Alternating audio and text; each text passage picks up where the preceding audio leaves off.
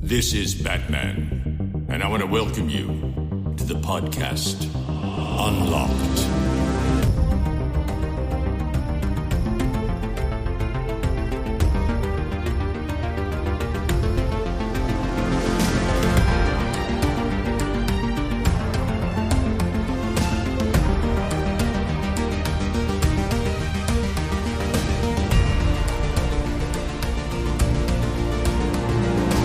Hallo und herzlich willkommen zu einer neuen Folge Unlocked, der Podcast, bei dem Popkultur und Hochkultur aufeinandertreffen.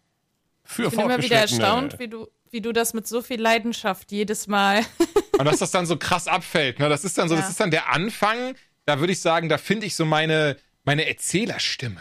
Das ist so dieser Moment, in dem ich einfach dir alles vorlesen könnte und in jede Rolle dort draußen schlüpfen könnte, die es gibt. Und dann hat man so eine Minute und es ist so, ja, und dann ging Harry halt da um die Ecke und hat sich einen Zauberstab gekauft, ne? Naja. Keine Ahnung, woran das liegt, warum das immer der Anfang ist, ob ich einfach so mein Excitement mein Serotonin-Level so ganz oben ist, dass ich mich so freue, dass wir jetzt die ganze Zeit labern werden und das dann aber einfach abflacht. Keine Ahnung, aber ja, schön, dass wir mal wie immer, nicht mal wieder. Wie immer im Trio am Stissel sind, Ben und Joanna, schön, dass ihr hier seid. Ich hoffe, euch geht's gut. Ich hoffe, die letzten 2 Wochen seid ihr nicht geschmolzen, habt nicht zu viel gearbeitet oder genau, richtigen Amount gearbeitet, habt coole Dinge gemacht, vielleicht auch uncoole Dinge gemacht. Man weiß es nicht, aber vielleicht habt ihr auch irgendwas, was ihr erzählen möchtet. Bei mir ehrlicherweise gar nicht so viel passiert. Mir fällt nur hart die Decke auf den Kopf, merke ich mittlerweile. Und es ist ein ganz krasses Luxusproblem, denn gerade wird angebaut bei uns, das habe ich bestimmt schon mehrfach erzählt, und ne, neue Küche, neues Büro bekomme ich, neues Bad gibt es in der Zeit. Die Sachen, die aber jetzt vorhanden sind, in der Form, die sind zugepackt mit beziehungsweise Küche gar keine mehr, Bad nur das Gästebad und Büro voller Kartons, Wohnzimmer voller Kartons. Im Wohnzimmer steht auch die alte Küche drin und sowas. Das ist richtig ass. Und bitte versteh mich nicht falsch. Ich raffe sehr, was das für ein absolut crazy Luxusproblem ist, weil wahrscheinlich haben leider manche Menschen eine kleinere Wohnung, als ich gerade diesen Wohnraum jetzt habe. Trotzdem, das fühlt sich richtig scheiße mittlerweile an. Ja, sieht auch nicht geil aus, bin ich ehrlich mit dir. Das kommt auch dazu. Ja immer Kacke. Ja, weil man hat so richtig das Gefühl, man kann sich gar nicht mehr anständig bewegen. Man hat gar nicht mehr so die Möglichkeit, die Dinge, die man vorher getan hat, noch zu tun. Besonders das Kochen. Also das fuckt mich so ab. Ich liebe ja Kochen. Zum Beispiel heute einfach spontan, ich habe richtig Bock auf Katsu gehabt. Das ist halt dieses japanische Gericht, was meistens ein bisschen Reis, ein bisschen panierte Schnitzelchen und dann vielleicht noch eine Miso-Suppe dazu und sowas. Miso-Suppe hatte ich jetzt nicht am Start, aber ich hatte im Kühlschrank Veggie-Schnitzel, Ei und Reis. Also der war nicht im Kühlschrank, der war so daneben, der war trocken gelagert. Hab dann schön Reis in den Reiskocher rein, dann so ein bisschen Mirin drauf, ein bisschen Sake, ein bisschen Shirodashi, damit das so richtig schön den Geschmack annimmt. Dazu noch Shiitake-Pilze oben drauf getan, das schön kochen lassen, das Veggie-Schnitzel in die Heißluftfritteuse. Und aus dem Ei habe ich so Rührei in der Pfanne gemacht, das alles zusammengemixt. Und Leute, holy shit, war das lecker. Aber das alles auf 3 Quadratmeter ist schon echt eine Herausforderung. Das glaube ich dir. Stelle ich mir auch ehrlich gesagt nicht so geil vor. Das wäre starker Content, ne? Vielleicht für einen Stream. Auf 3 Quadratmeter kochen und dann so die Mischung aus, wie ich da manchmal weine, wie ich manchmal fluche, wie ich dann gar keinen Bock mehr habe und ganz kurz gehe, während die Sachen da so langsam vor sich hin köcheln und anbrennen. Ja, aber ich merke gerade, es ist ja so ein bisschen Preaching to the Choir, weil ihr habt das ja auch schon alles durch. Also John, du bist ja letztes Jahr umgezogen, da musstest du ja auch, glaube ich, relativ lange auf deine Küche warten. 2 bis 3 Monate, ja. Also Yes. Da war auf jeden Fall ich vergesse immer, wie die Scheiße heißt. Ikea. Das Ding, was selber kocht quasi. Heißluftfritteuse, Mikrowelle.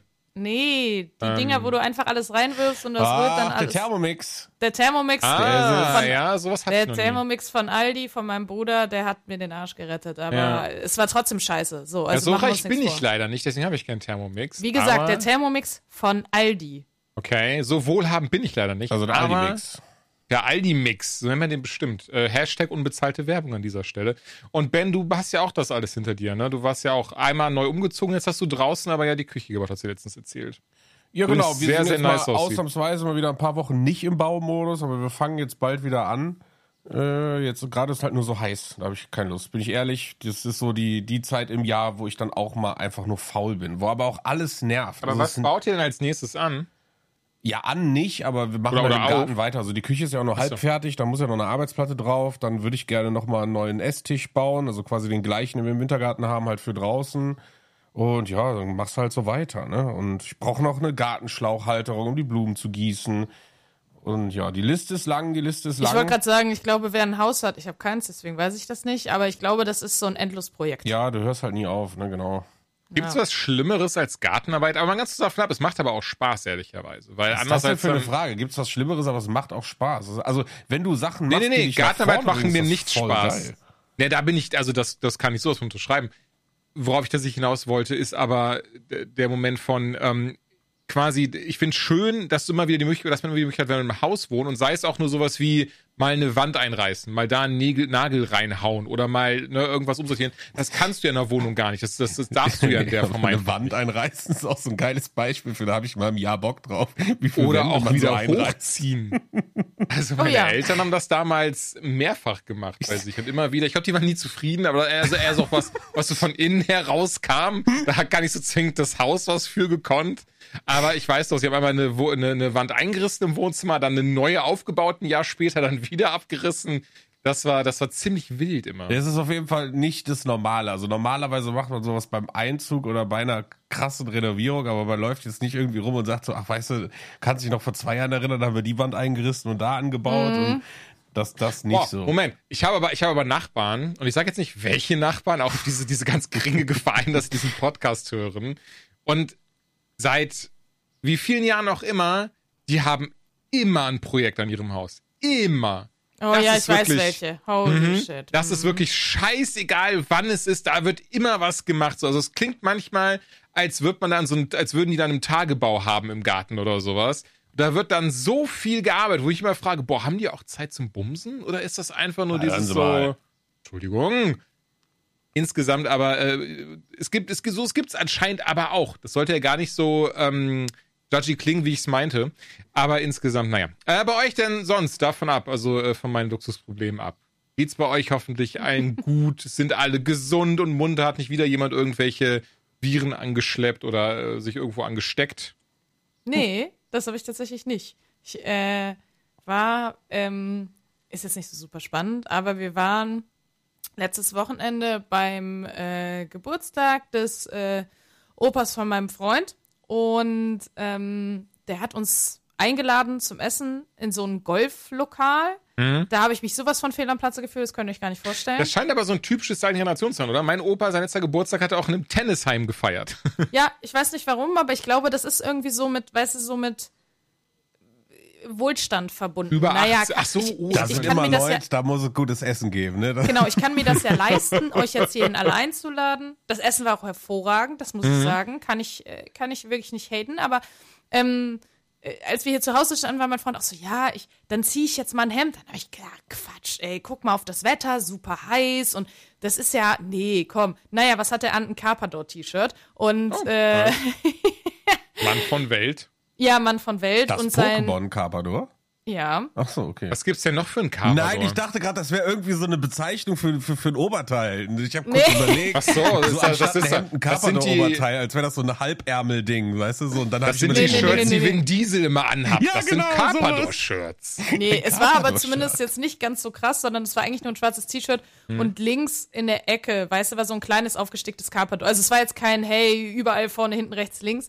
Trotzdem, ja, sind wir da so ein bisschen rausgefallen, sag ich mal, optisch, weil sogar sein kleiner Bruder hatte ein Hemd an. Das hat der Opa auch mindestens 3-mal erwähnt, wie toll er darin aussieht. Also da war so ein kleiner Dick in unsere Richtung. Naja. Wollte ich gerade sagen, hat er immer so in eine Richtung so geschaut, so immer so ein Stinkei gegeben von der Wenigstens Seite. weiß einer, wie man sich zu kleiden hat. Ist so. Oh, das ist ja aber, was ein schönes Tier. Oh, ist das toll.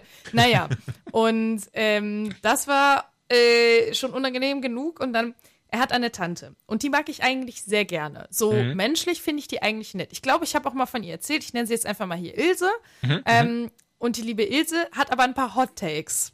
Ein paar sehr schwierige Hot Takes. Ja. Ja, Ilse habe ich ja schon mal erzählt, ne, dass man manchmal so in Familien plötzlich in so Gespräche reinschlittert, wo man denkt, scheiße, wie bin ich jetzt hier gelandet?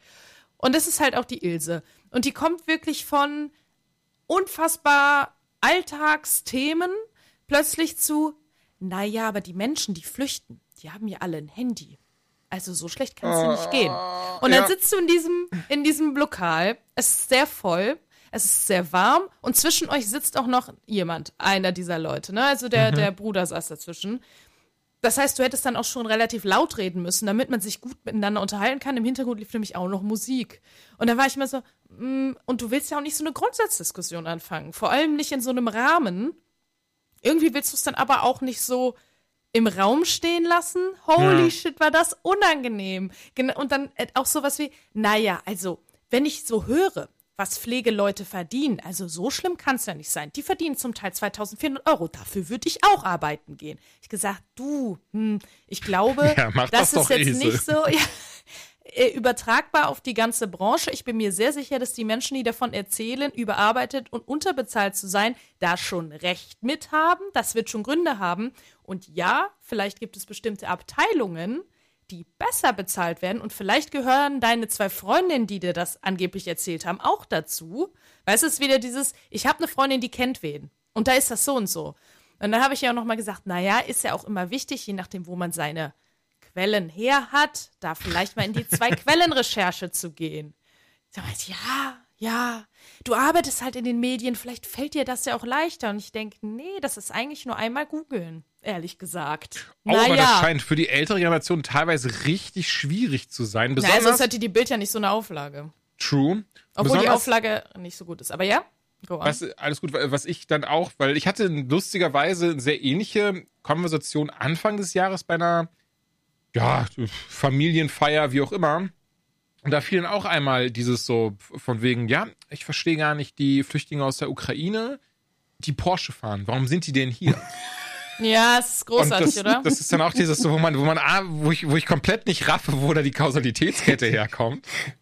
Vor allem, also, was ist das wieder? Ist das jetzt der Neid wegen einem Porsche-Fahren? Ja, also 100%ig ist das der Neid. Oder was heißt 99%ig ist das der Neid? Genau. Ich weiß auch nicht, wo das herkommt. Ich weiß auch nicht, wie das eine das andere ausschließt. Aber was ich dann tatsächlich spannend fand, weil ich dann eben, wie Joanna schon gesagt hat, richtig, auch jemand bin, der halt googelt und nicht im Sinne von so, warum haben die Flüchtlinge alle einen Porsche? Sind die günstiger, wäre meine erste Frage. Sind die günstiger, wenn man ein Flüchtling ist? Nein. Ich fand einfach so dieses so, weil dann eben dann, ältere Generationen alle waren so, oh ja, das ist was zum Nachdenken. Und verstehe das bitte nicht falsch. Es ist jetzt nicht so, dass da meine ganze Familie ältere Generation das war so, ja, das ist was zum Nachdenken. Nein, zum Glück nicht, sondern ähnlich wie bei Joanna eben auf diesem Familienfest waren halt dann quasi 2 Menschen, die sich da so ein bisschen drüber unterhalten hatten. Aber dass das große Ding ist eben tatsächlich, dass gerade so, ich würde sagen, so alles Ü60, die sind eben nicht wie wir mit dieser sehr einfachen Methode, Facts zu checken, aufgewachsen und deswegen, und das ist wirklich, darum geht's mir, diese Unterscheidung, das ist dann abseits von Querdenkertum und sowas, das sind einfach wirklich Menschen, die sich von schon immer gelernt haben und schon mal darauf verlassen haben, dieses Word to Mouth. Und hey, wenn doch die Ilse das sagt oder ihre Freundin Beate, dann muss das stimmen so. Weil vor 40 Jahren, als die alle 20 waren oder sowas, da hatten die ja gar keine andere Möglichkeit, irgendwie Nachrichten zu erfahren, außer eben Beate hat das weitergetragen und die hatte schon immer recht. Und was soll das so in Schutz nehmen oder sowas? Fernseher, ne? Das ist ja auch Ja, genau, eben solche Sachen. Und da kommt das halt einfach her. Ja. Und so beschissen das dann ist dann nicht immer Böswilligkeit hinter. Nee, nein, um Gottes Willen. Da stimme ich dir zu. Aber wenn man solche Hot Takes hat, also, da waren schon wieder sehr viele hintereinander weg, wo ich denke, keine Ahnung. Ich glaube, da geht's auch ein bisschen. Ich nehme das auch null in Schutz. Ich war einfach nur dieses so. Ich nehme dich mal einen Nachmittag mit, wenn ich meine Oma besuche. Das ist. Ist egal, was du sagst, sagt sie dir sofort, ja, habe ich gestern im Fernsehen gesehen, ist ganz anders. Ist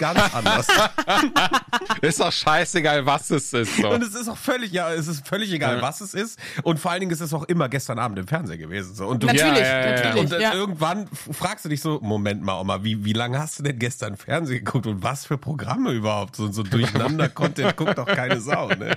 Da fängt die an, von Steingärten zu reden, wie blöd das ist für die Vögel und so. Ne? Und kam gestern im Fernsehen. Hier und heute. Nein, aber das sind halt das ist immer so geil, ne? Also meine Oma, die ist auch wirklich alt, ne? Aber ist auch die beste Oma der Welt, so, da braucht man gar nicht drüber zu diskutieren. Aber die hört halt schlecht.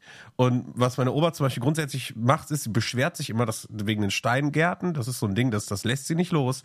Und dass wir keine Vögel mehr haben. Und, Steingärten sind aber auch hässlich. Ja, nein, das ist gar nicht das Thema. Das Ding ist, meine Oma hört nichts mehr und wenn du bei der auf dem Balkon sitzt, du kannst dich kaum unterhalten, so laut sind die Vögel einfach. Ne? Und sie sagt einfach so, sie guckt dann so und sagt, siehst du, man hört keinen einzigen Vogel. Jung, das ist nur wegen den Steingärten. Säg bloß nicht die Bäume ab. Ne? Und ich denke mir einfach nur so... Wenn du mal ein Hörgerät haben würdest, ey, du kannst hier wirklich, es ist so laut. Die Vögel, die machen einen irre. Ne? Also wenn wir eins zu viel haben im Ort, sind's die scheiß Vögel so, weil diese Spatzen sich immer weiter vermehren und hier alles auseinandernehmen. Ne? Und ich finde, das ist halt so geil. Das kriegst du halt nicht raus. Ne? Und ich sehe dann einfach, wenn ich so, weiß nicht, mit meiner Frau und meiner Mutter da bin, alle gucken so leicht und warten, bis dieser Monolog wieder aufhört und vielleicht triggert sie irgendwas anderes, um wieder von diesen Steingärten wegzukommen. So, ne? Kann man nur drauf hoffen. Ist witzig, ja. Aber was ich bei Ilse auch noch sehr lustig finde, ist, dass sie ist, dass sie, manchmal hast du das Gefühl, die lebt in ihrer eigenen Bubble im Kopf. Also man unterhält sich über ein Thema und sie will dann wieder einsteigen in das Thema, aber sie kommt von einer ganz anderen Seite. Sowas wie, wir sprechen über Spanien und oh Mann, wenn man immer in Spanien ist und mit den Kakerlaken, das ist manchmal echt ein Problem. Und jeder erzählt, wo er das letzte Mal dann in dem Haus Kakerlaken gesehen hat und ach ja, es war so eklig und ne, seit 10 Minuten gehen diese Geschichte und auf einmal kurz Stille und dann kommt Ilse und sagt, naja, aber es ist ja auch, wenn man in Spanien ist, ne, der Fußboden, der ist ja aus Fliesen, das ist immer richtig schön kühl, oder? Und alle sitzen da und sind so, da fuck. Wo kommt das her? Also, und es ist, aber irgendwie hat sich scheinbar die ganze Familie damit abgefunden, dass das so ist. Und alle sind so, ja, schon. Und ich sitze da mit so, Und das passiert halt mehrfach. Ich würde sagen, zu einem Grad versteht man das auch, dass man irgendwann diesen Moment hat von so, okay, ist halt die Ilse. Die redet so, die schadet keinem. Ich kann dir das erklären, wo das herkommt. Also das haben man wir hat ja auch keinen Bock auf Diskussion dann irgendwann. Nee, das ist halt, weil viele Leute, also wenn Ilse, ich will jetzt kein Alter da irgendwie droppen, aber irgendwann fängt das an, dass wenn mehrere Leute über ein Thema sprechen und abwechseln, dass man einfach nicht mehr mitkommt. Das sind so viele Informationen. Man merkt sich aber das grobe Thema und das grobe Thema war Spanien. Aber das ist nur um dich zu unterbrechen, das macht sie ja auch in einem Zweiergespräch. Ah, okay. Das ist dann halt, oder so random, sie droppt dann halt so ganz komische Fragen. Sowas wie, wir sitzen am Tisch und ich und sie waren gar nicht im Gespräch. Und dann guckt sie mich an und fragt mich ernsthaft, es ging um nichts Arbeitsbezogenes oder irgendwas. Guckt mich an und sagt, nimmst du die eigentlich Mittagessen immer mit auf die Arbeit? Und ich denke so, was? Ich so, nee. Und keine Ahnung, man ist dann immer so erstmal so überfahren und fragt sich, ich verstehe das einfach gar nicht. Und dann fragt man sich selber, habe ich gerade über die Arbeit, habe ich gerade über Mittagessen geredet? Wie kommt sie darauf? Nee, sie ist einfach so in ihrer eigenen Welt und kurz droppt sie da mal so raus, stellt eine Frage und geht wieder zurück. So fühlt sich das ein bisschen an. Ja, das. Und sie ist auch so eine, das haben die mir alle schon da drüben erzählt. Bei meinem Freund zum Beispiel, dass sie regelmäßig, die kauft scheinbar irgendwie Kram, zum Beispiel, keine Ahnung, sie hat ihn mal zum Bahnhof gefahren und er will gerade aussteigen und sagt, okay, tschö, Tante Ilse, danke fürs Fahren. Und dann greift sie nach hinten und sagt, willst du eigentlich einen Hammer haben? Weil sie einen Hammer gekauft hat, random. Und sowas macht sie halt andauernd. Alter. Es ist so seltsam. Also Tante Ilse. Ist doch ein bisschen weird. Ich würde den Hammer vielleicht nicht anfassen und dann zur Not irgendwie, wenn du ihn angefasst hast, kurz mal abwischen oder so, dass deine Fingerabdrücke nicht drauf sind. Also das Tante ist, weil man Ilse so viel ist eine Wände mal Erscheinung. eingerissen hat. Vielleicht denkt die dann... Nee, die ist so eine Person, die geht dann einkaufen, sieht irgendwelche Sachen, wo sie denkt, das könnte ja für irgendwen vielleicht mal relevant sein und kauft's. Ja, das ist meine Oma auch. Aber 100%. Ja, die hat uns mal ihr Auto geliehen, weil sie im Urlaub war oder so. Und meinte, hey, nehmt doch mein Auto. Und dann hatte sie da eine Tüte drin mit Kram. Hier eine Tüte für euch. Da waren unter anderem Hausschlappen für mich drin. Das hat überhaupt keinen Sinn gemacht. Ja, aber es ist doch voll lieb. Nein, deswegen sage ich ja. Sie ist ja, ich habe gar kein Problem mit Tante Ilse, außer mit ihren Hottakes, aber naja. Aber sie ist einfach sehr interessant, sagen wir so. Aber ich habe noch eine andere Sache, die an dem Tag passiert ist. Und zwar hat der Stiefpapa von meinem Freund dann erzählt, die hätten seit einer Weile, irgendwann wäre die Nichte mal angekommen und hat gesagt, ich habe einen Fuchs gesehen. Und dann waren sie so, da fuck, was für ein Fuchs. Und dann meinten die so, scheinbar ist ein Hund bei denen im Garten, der sich da versteckt, der irgendwie verletzt ist. Und den hat er dann irgendwann morgens halt mal gefilmt, wie er durch den Garten gelaufen ist. Aber sobald jemand halt dann auf die Terrasse geht, läuft er halt weg. Und er hat versucht, ihn irgendwie anzulocken mit Essen oder so, nix hat geholfen. Und dann irgendwann hat er rausgefunden, okay, der versteckt sich immer hinter so einem riesigen Buschbaum, in so einer Igelkiste, die er eigentlich mal gebaut hatte. Und dann hat er ihm halt ab und an mal so ein bisschen Futter, also hat er ihm Futter hingeworfen und hat dann versucht, bei Tierrettung und so anzurufen. Die sind erstmal super lang nicht dran gegangen, hat er gesagt, was mache ich denn jetzt? Dann hat er bei der Polizei angerufen, weil er sich nicht zu helfen wusste. Die meinten, nee, rufen Sie bei der Feuerwehr an. Dann hat er bei der Feuerwehr angerufen, habe ich gesagt, nee, rufen Sie bei der Polizei an. Dann meinte er so, ja, also, wer ist denn jetzt dafür zuständig? Naja, niemand wollte ihm helfen. Und als wir da waren, haben wir es halt nochmal versucht, Tierheime, Tierrettung, bla bla bla. Irgendwann kam dann, also das Ende war quasi dieser ganzen Kommunikation, naja, aber wir können Ihnen ja die Nummer von einem Jäger geben. Dann kann der den halt nicht schießen. Kann er den einfach abknallen. Wenn er den sieht. Ja. Und wir so, naja, eigentlich eher nein. Und ja, also das Ende der Geschichte ist, dass wir dann an dem Tag doch noch jemanden bei der Feuerwehr erreicht haben. Die sind dann vorbeigekommen, eigentlich ein einzelner Typ. Naja, der Hund war weg. Wir wissen nicht warum, weil wir hatten ihn vorher noch gehört. Der hat sich vom Acker gemacht. Und wahrscheinlich, weil wir haben das Video dann weitergeschickt an so eine, ist ja auch egal, auf jeden Fall wurde uns gesagt, wahrscheinlich war es doch ein Fuchs, der die Räude hatte. Ich wusste gar nicht, dass das Wort räudig von einer Krankheit kommt. Es ist eine ansteckende Krankheit für Tiere. Und dadurch verlieren zum Beispiel Füchse ihren buschigen Schwanz. Denen fallen dann die Haare aus und so. Und deswegen sah der halt so hundelike aus. Und nicht halt wie so ein Fuchs. Ja, das war irgendwie so ganz wild, weil das Video war natürlich jetzt auch nicht High Quality und von weit weg, aber ich dachte so, Füchse haben buschige Schwänze und eine andere Fellfarbe, aber scheinbar war das diese Räude. Ja, und jetzt wird er wahrscheinlich, wenn man ihn sieht, dann doch abgeschossen. Wird er doch gejagt. Und das hatte ich dann auch einer Freundin erzählt, jetzt die Tage, als wir draußen mal so ein Aperölchen trinken waren. Und da hat sie gesagt, ja, kennt sie auch. Sie ist mal irgendwann, vor Jahren, ist sie in der Nähe von Remscheid, da hast du ja immer so Landstraßen, über die du fährst im Dunkeln, ist ihr so ein Reh vor die Flinte gesprungen.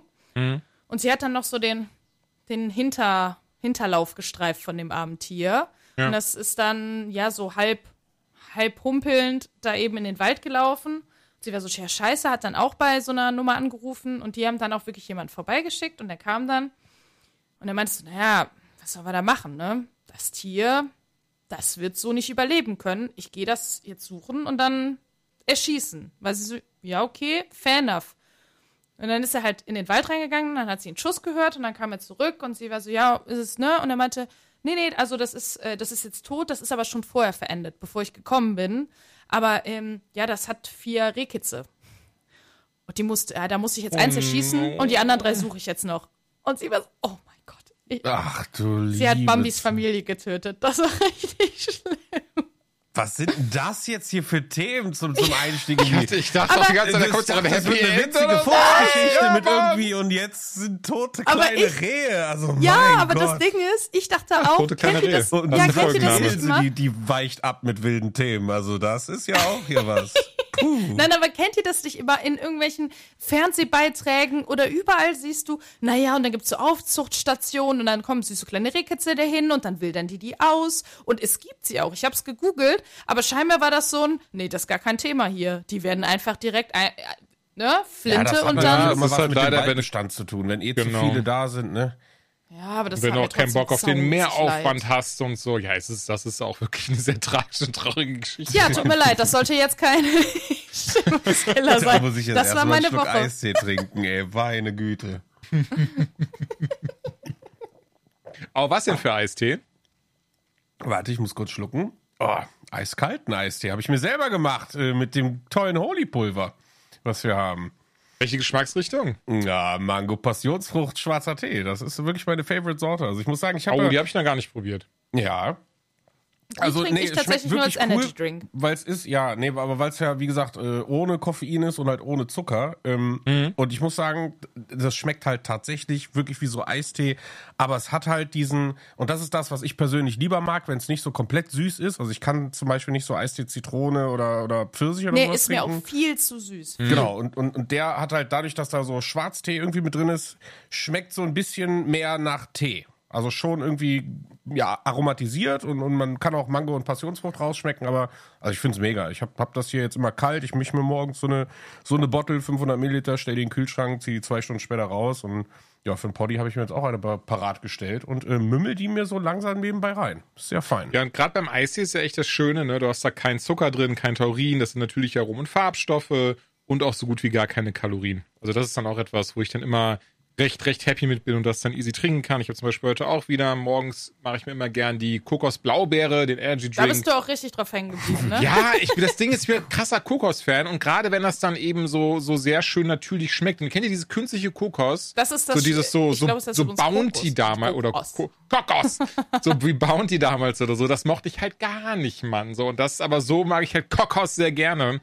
Und genau, deswegen habe ich mir da rein einfach eingefressen. Und again, ich finde es halt wirklich einfach super, dass es mit sehr wenig Bullshit auskommt am Ende des Tages. Ja, gerade halt Zucker. Also gerade einfach dieses Kalorien-Ding. Man hat ja keinen Bock, so ein, weiß ich nicht, 400, 500 Milliliter zu trinken oder von mir ist auch nur 300.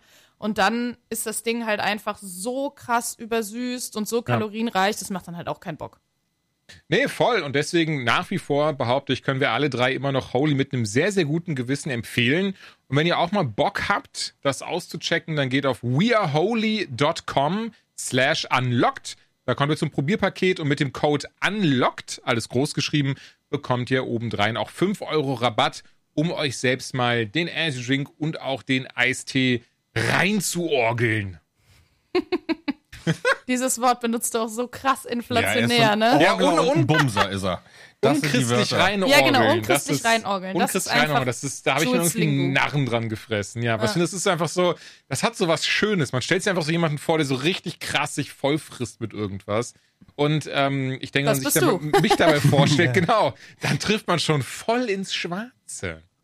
Aber ja, ihr Lieben, habt ihr noch sonst irgendwas zu... Oh, doch, ich habe sicher was zu erzählen. Oh Gott, Achtung, aber bitte jetzt keine toten kleinen irgendwas. Nein, was Positives. Ich wollte gerade sagen, beende das doch mal mit was Positivem hier. Ich beende jetzt das noch was Positivem. Gar nicht so was krass Großartiges, aber richtig positiv. Ich war ja damals suizidgefährdet und habe auch Depressionen und sowas gehabt.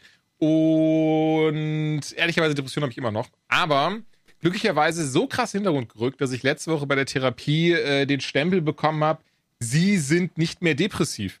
Und ich bin ganz ehrlich, bis hierhin, das ist jetzt eine Woche später genau, zum Tag der Aufnahme, unsicher immer noch, was ich mir davon kaufen kann.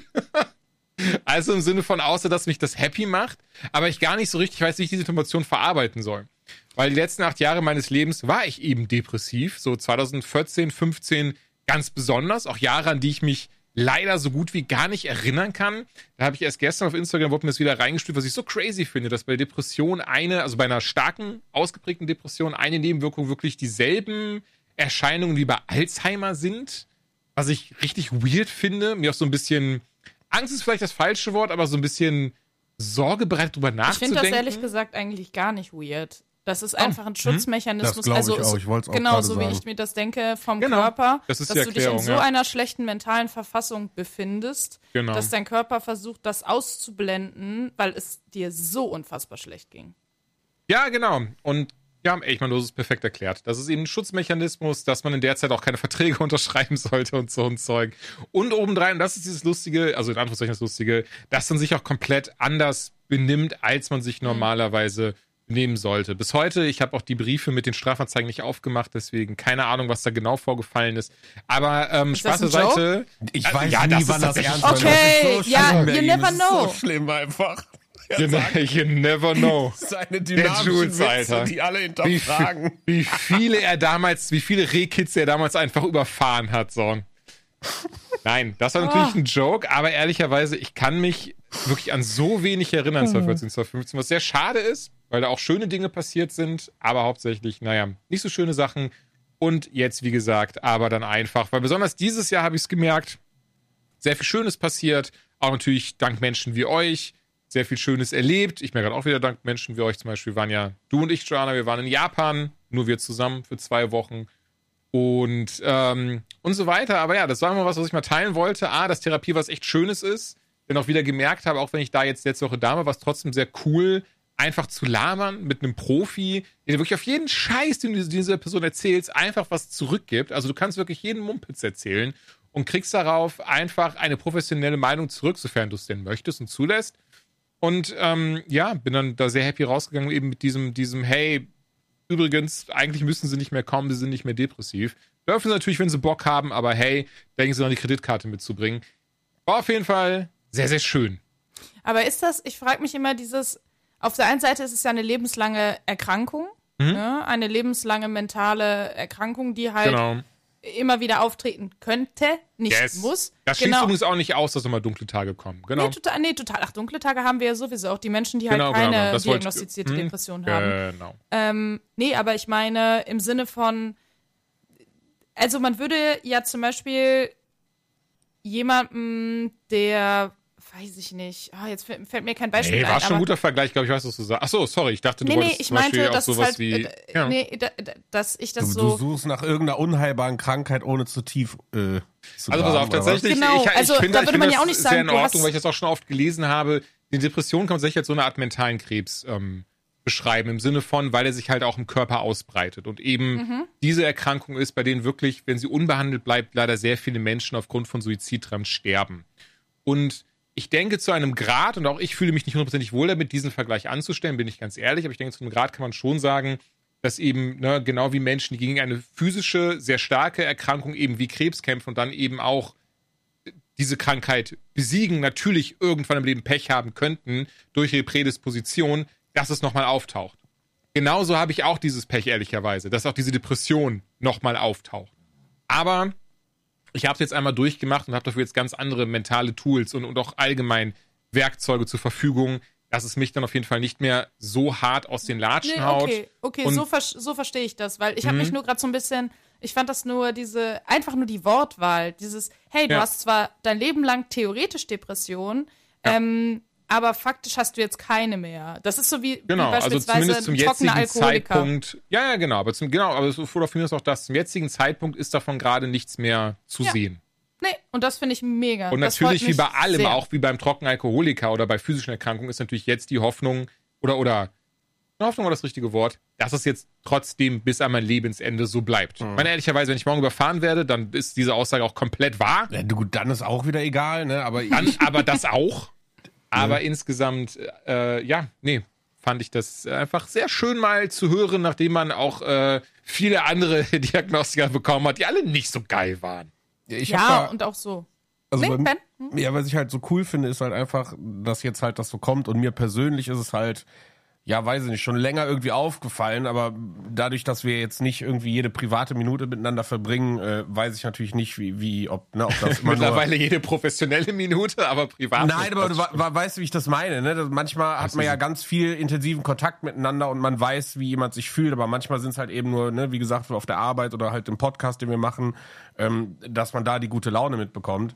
Und deswegen ist halt so, wo ich die ganze Zeit gedacht habe, immer so, der ist doch geheilt, so blöd das klingt. Ne? So. Der lügt doch. Und nein, lügen nicht, gar nicht. Nee, du hast ja ganz häufig nicht gesagt, dass es dir irgendwie schlecht geht oder so. Ich bin nur gerade so, wieso ist der denn bei ARD zu sehen für diesen Depressionsbeitrag? Dem geht's doch gut. Genau.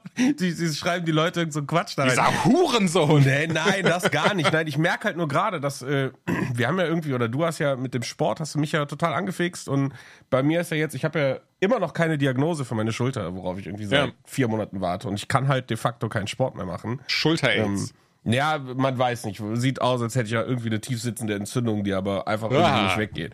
Und ich merke halt einfach, wie mir das in normalen Alltagssituationen, wie wieder meine Zündschnur kürzer ist.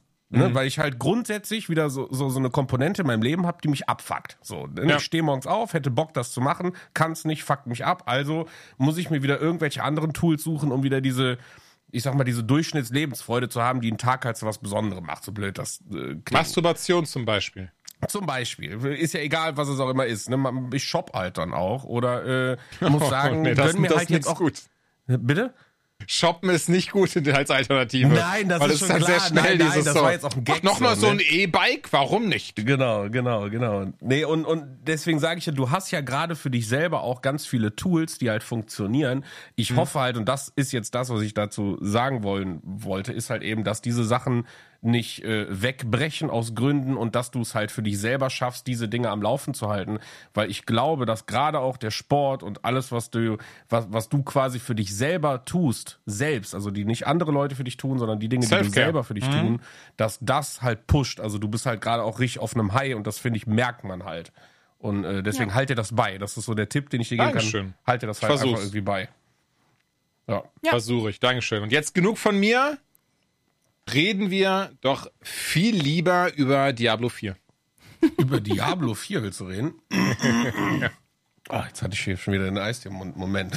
Da war ich nicht wir reden noch nicht über Diablo 4. Okay, sondern? Der liebe Ben hat ja keins dieser Spiele gespielt. Und weißt du, dann hört man Ben sehr lange nicht. Das wollen wir nicht. Wir wollen nicht so lange auf Bens wunderschöne Stimme verzichten. Oh, willst du einfach das System heute komplett umwerfen? Ich werf einfach alles über den Haufen. Ich fange an. Einfach, weil die News, und ich mache gerade Anführungsstriche, keine News sind. Viele von euch haben es vielleicht schon gelesen, irgendwo gehört, aber ich habe es einfach mal mitgebracht, weil das Thema, was ich sonst mitgebracht hätte, hast du schon reingeschrieben, dementsprechend sprechen wir drüber. Und ich fand es einfach sehr interessant, als ich es gelesen habe und irgendwie etwas, worüber man mal sprechen kann. Und zwar haben wir ja alle mitbekommen, und ich hatte da ja auch mal eine sehr klare Meinung zu, dass das Gollum-Spiel von Dedelic leider sehr, sehr, sehr, sehr schlecht angekommen ist und da wirklich eine komplette Bruchlandung hingelegt hat. Und das kennen wir von sehr vielen Studios, die echt sehr viel Kacke am Schuh haben. Ich sage das Wort sehr viel, gerade sehr oft. Das passiert. Und das passiert wahrscheinlich jedem größeren und kleinen Studio irgendwann in der Karriere mal. Aber bei Dedelic hat es ja jetzt dazu geführt, dass sie den Laden dicht machen. Zumindest die Entwicklungsabteilung. Das heißt auch das Hamburger Studio. Die hatten ja, glaube ich, vorher auch eins in Köln. Das ist ja schon vor ein paar Jahren dann eingestampft worden.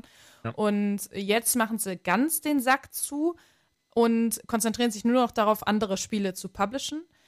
Das bedeutet natürlich aber auch, dass jetzt einige Menschen ihren Job einfach verlieren, beziehungsweise wahrscheinlich schon verloren haben, die in dem Bereich gearbeitet haben, was super schade ist. Und was man auch immer jetzt über dieses Gollum-Spiel sagen möchte, und ich glaube auch davor waren ja die Säulen der Erde und davor war ja noch ein anderes Spiel, die haben jetzt auch nicht mehr so die Glanzzeiten zurückgeholt von Ätna bricht aus oder Deponia.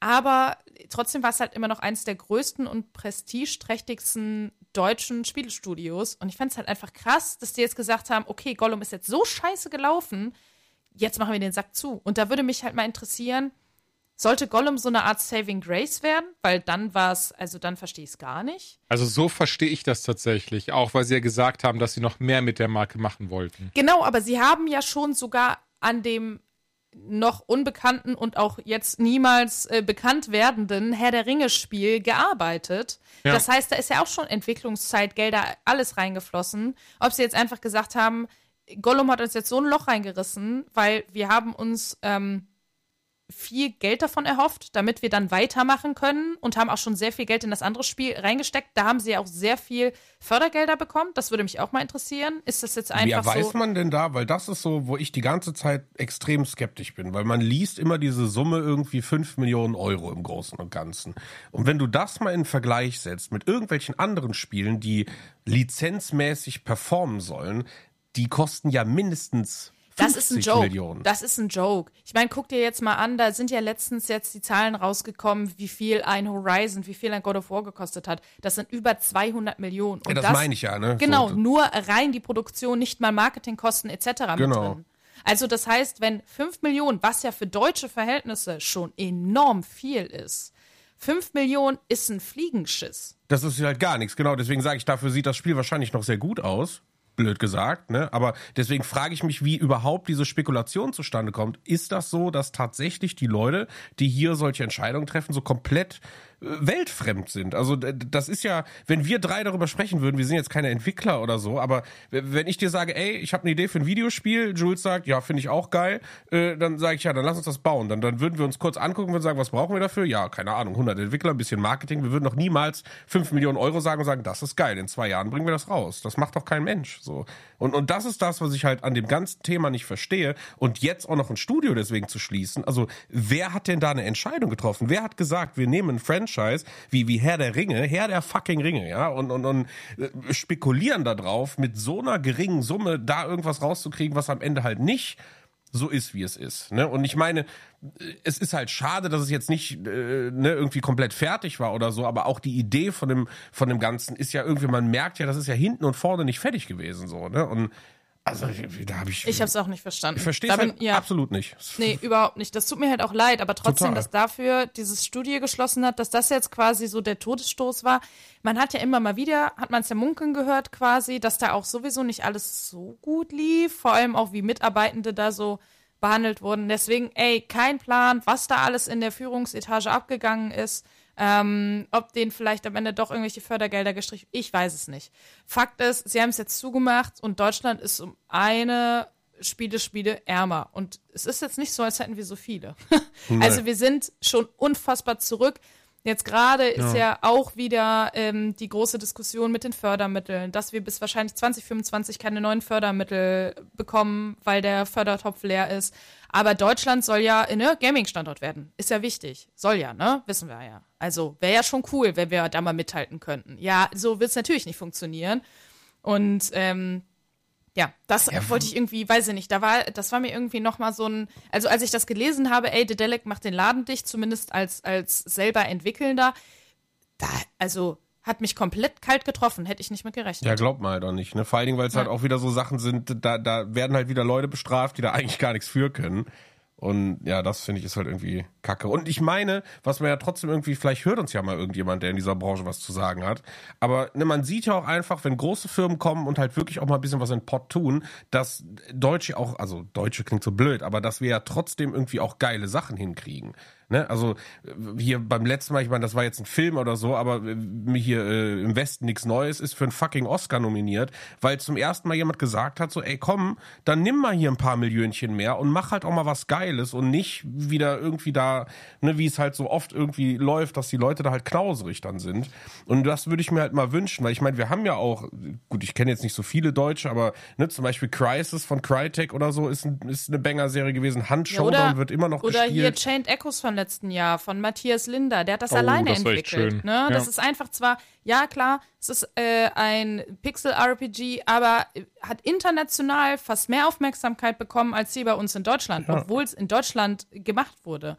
Ich glaube, wir Deutschen, haben halt einfach kaum Liebe übrig für unsere eigenen Spiele, weil wir das immer so belächeln und sagen, naja, das wird ja wieder so ein scheiß Strategietitel sein. Ja klar, wir machen halt hauptsächlich Strategiespiele und Browser-Games, sind wir mal ehrlich, aber trotzdem kommen da ja auch sehr viele gute Spiele bei rum, gerade im Indie-Bereich, wenn wir mal hingucken würden und aufhören, selber diese Klischees die Klischeekeule zu schwingen. Machen wir ja selber, sind wir irgendwie selber auch schuld, dass wir unsere eigenen Leute nicht pushen. Ich meine, guck dir mal zum Beispiel die Polen an. Wie unfassbar stolz die auf CD Projekt Red sind, aber auch auf kleinere Entwicklerunternehmen.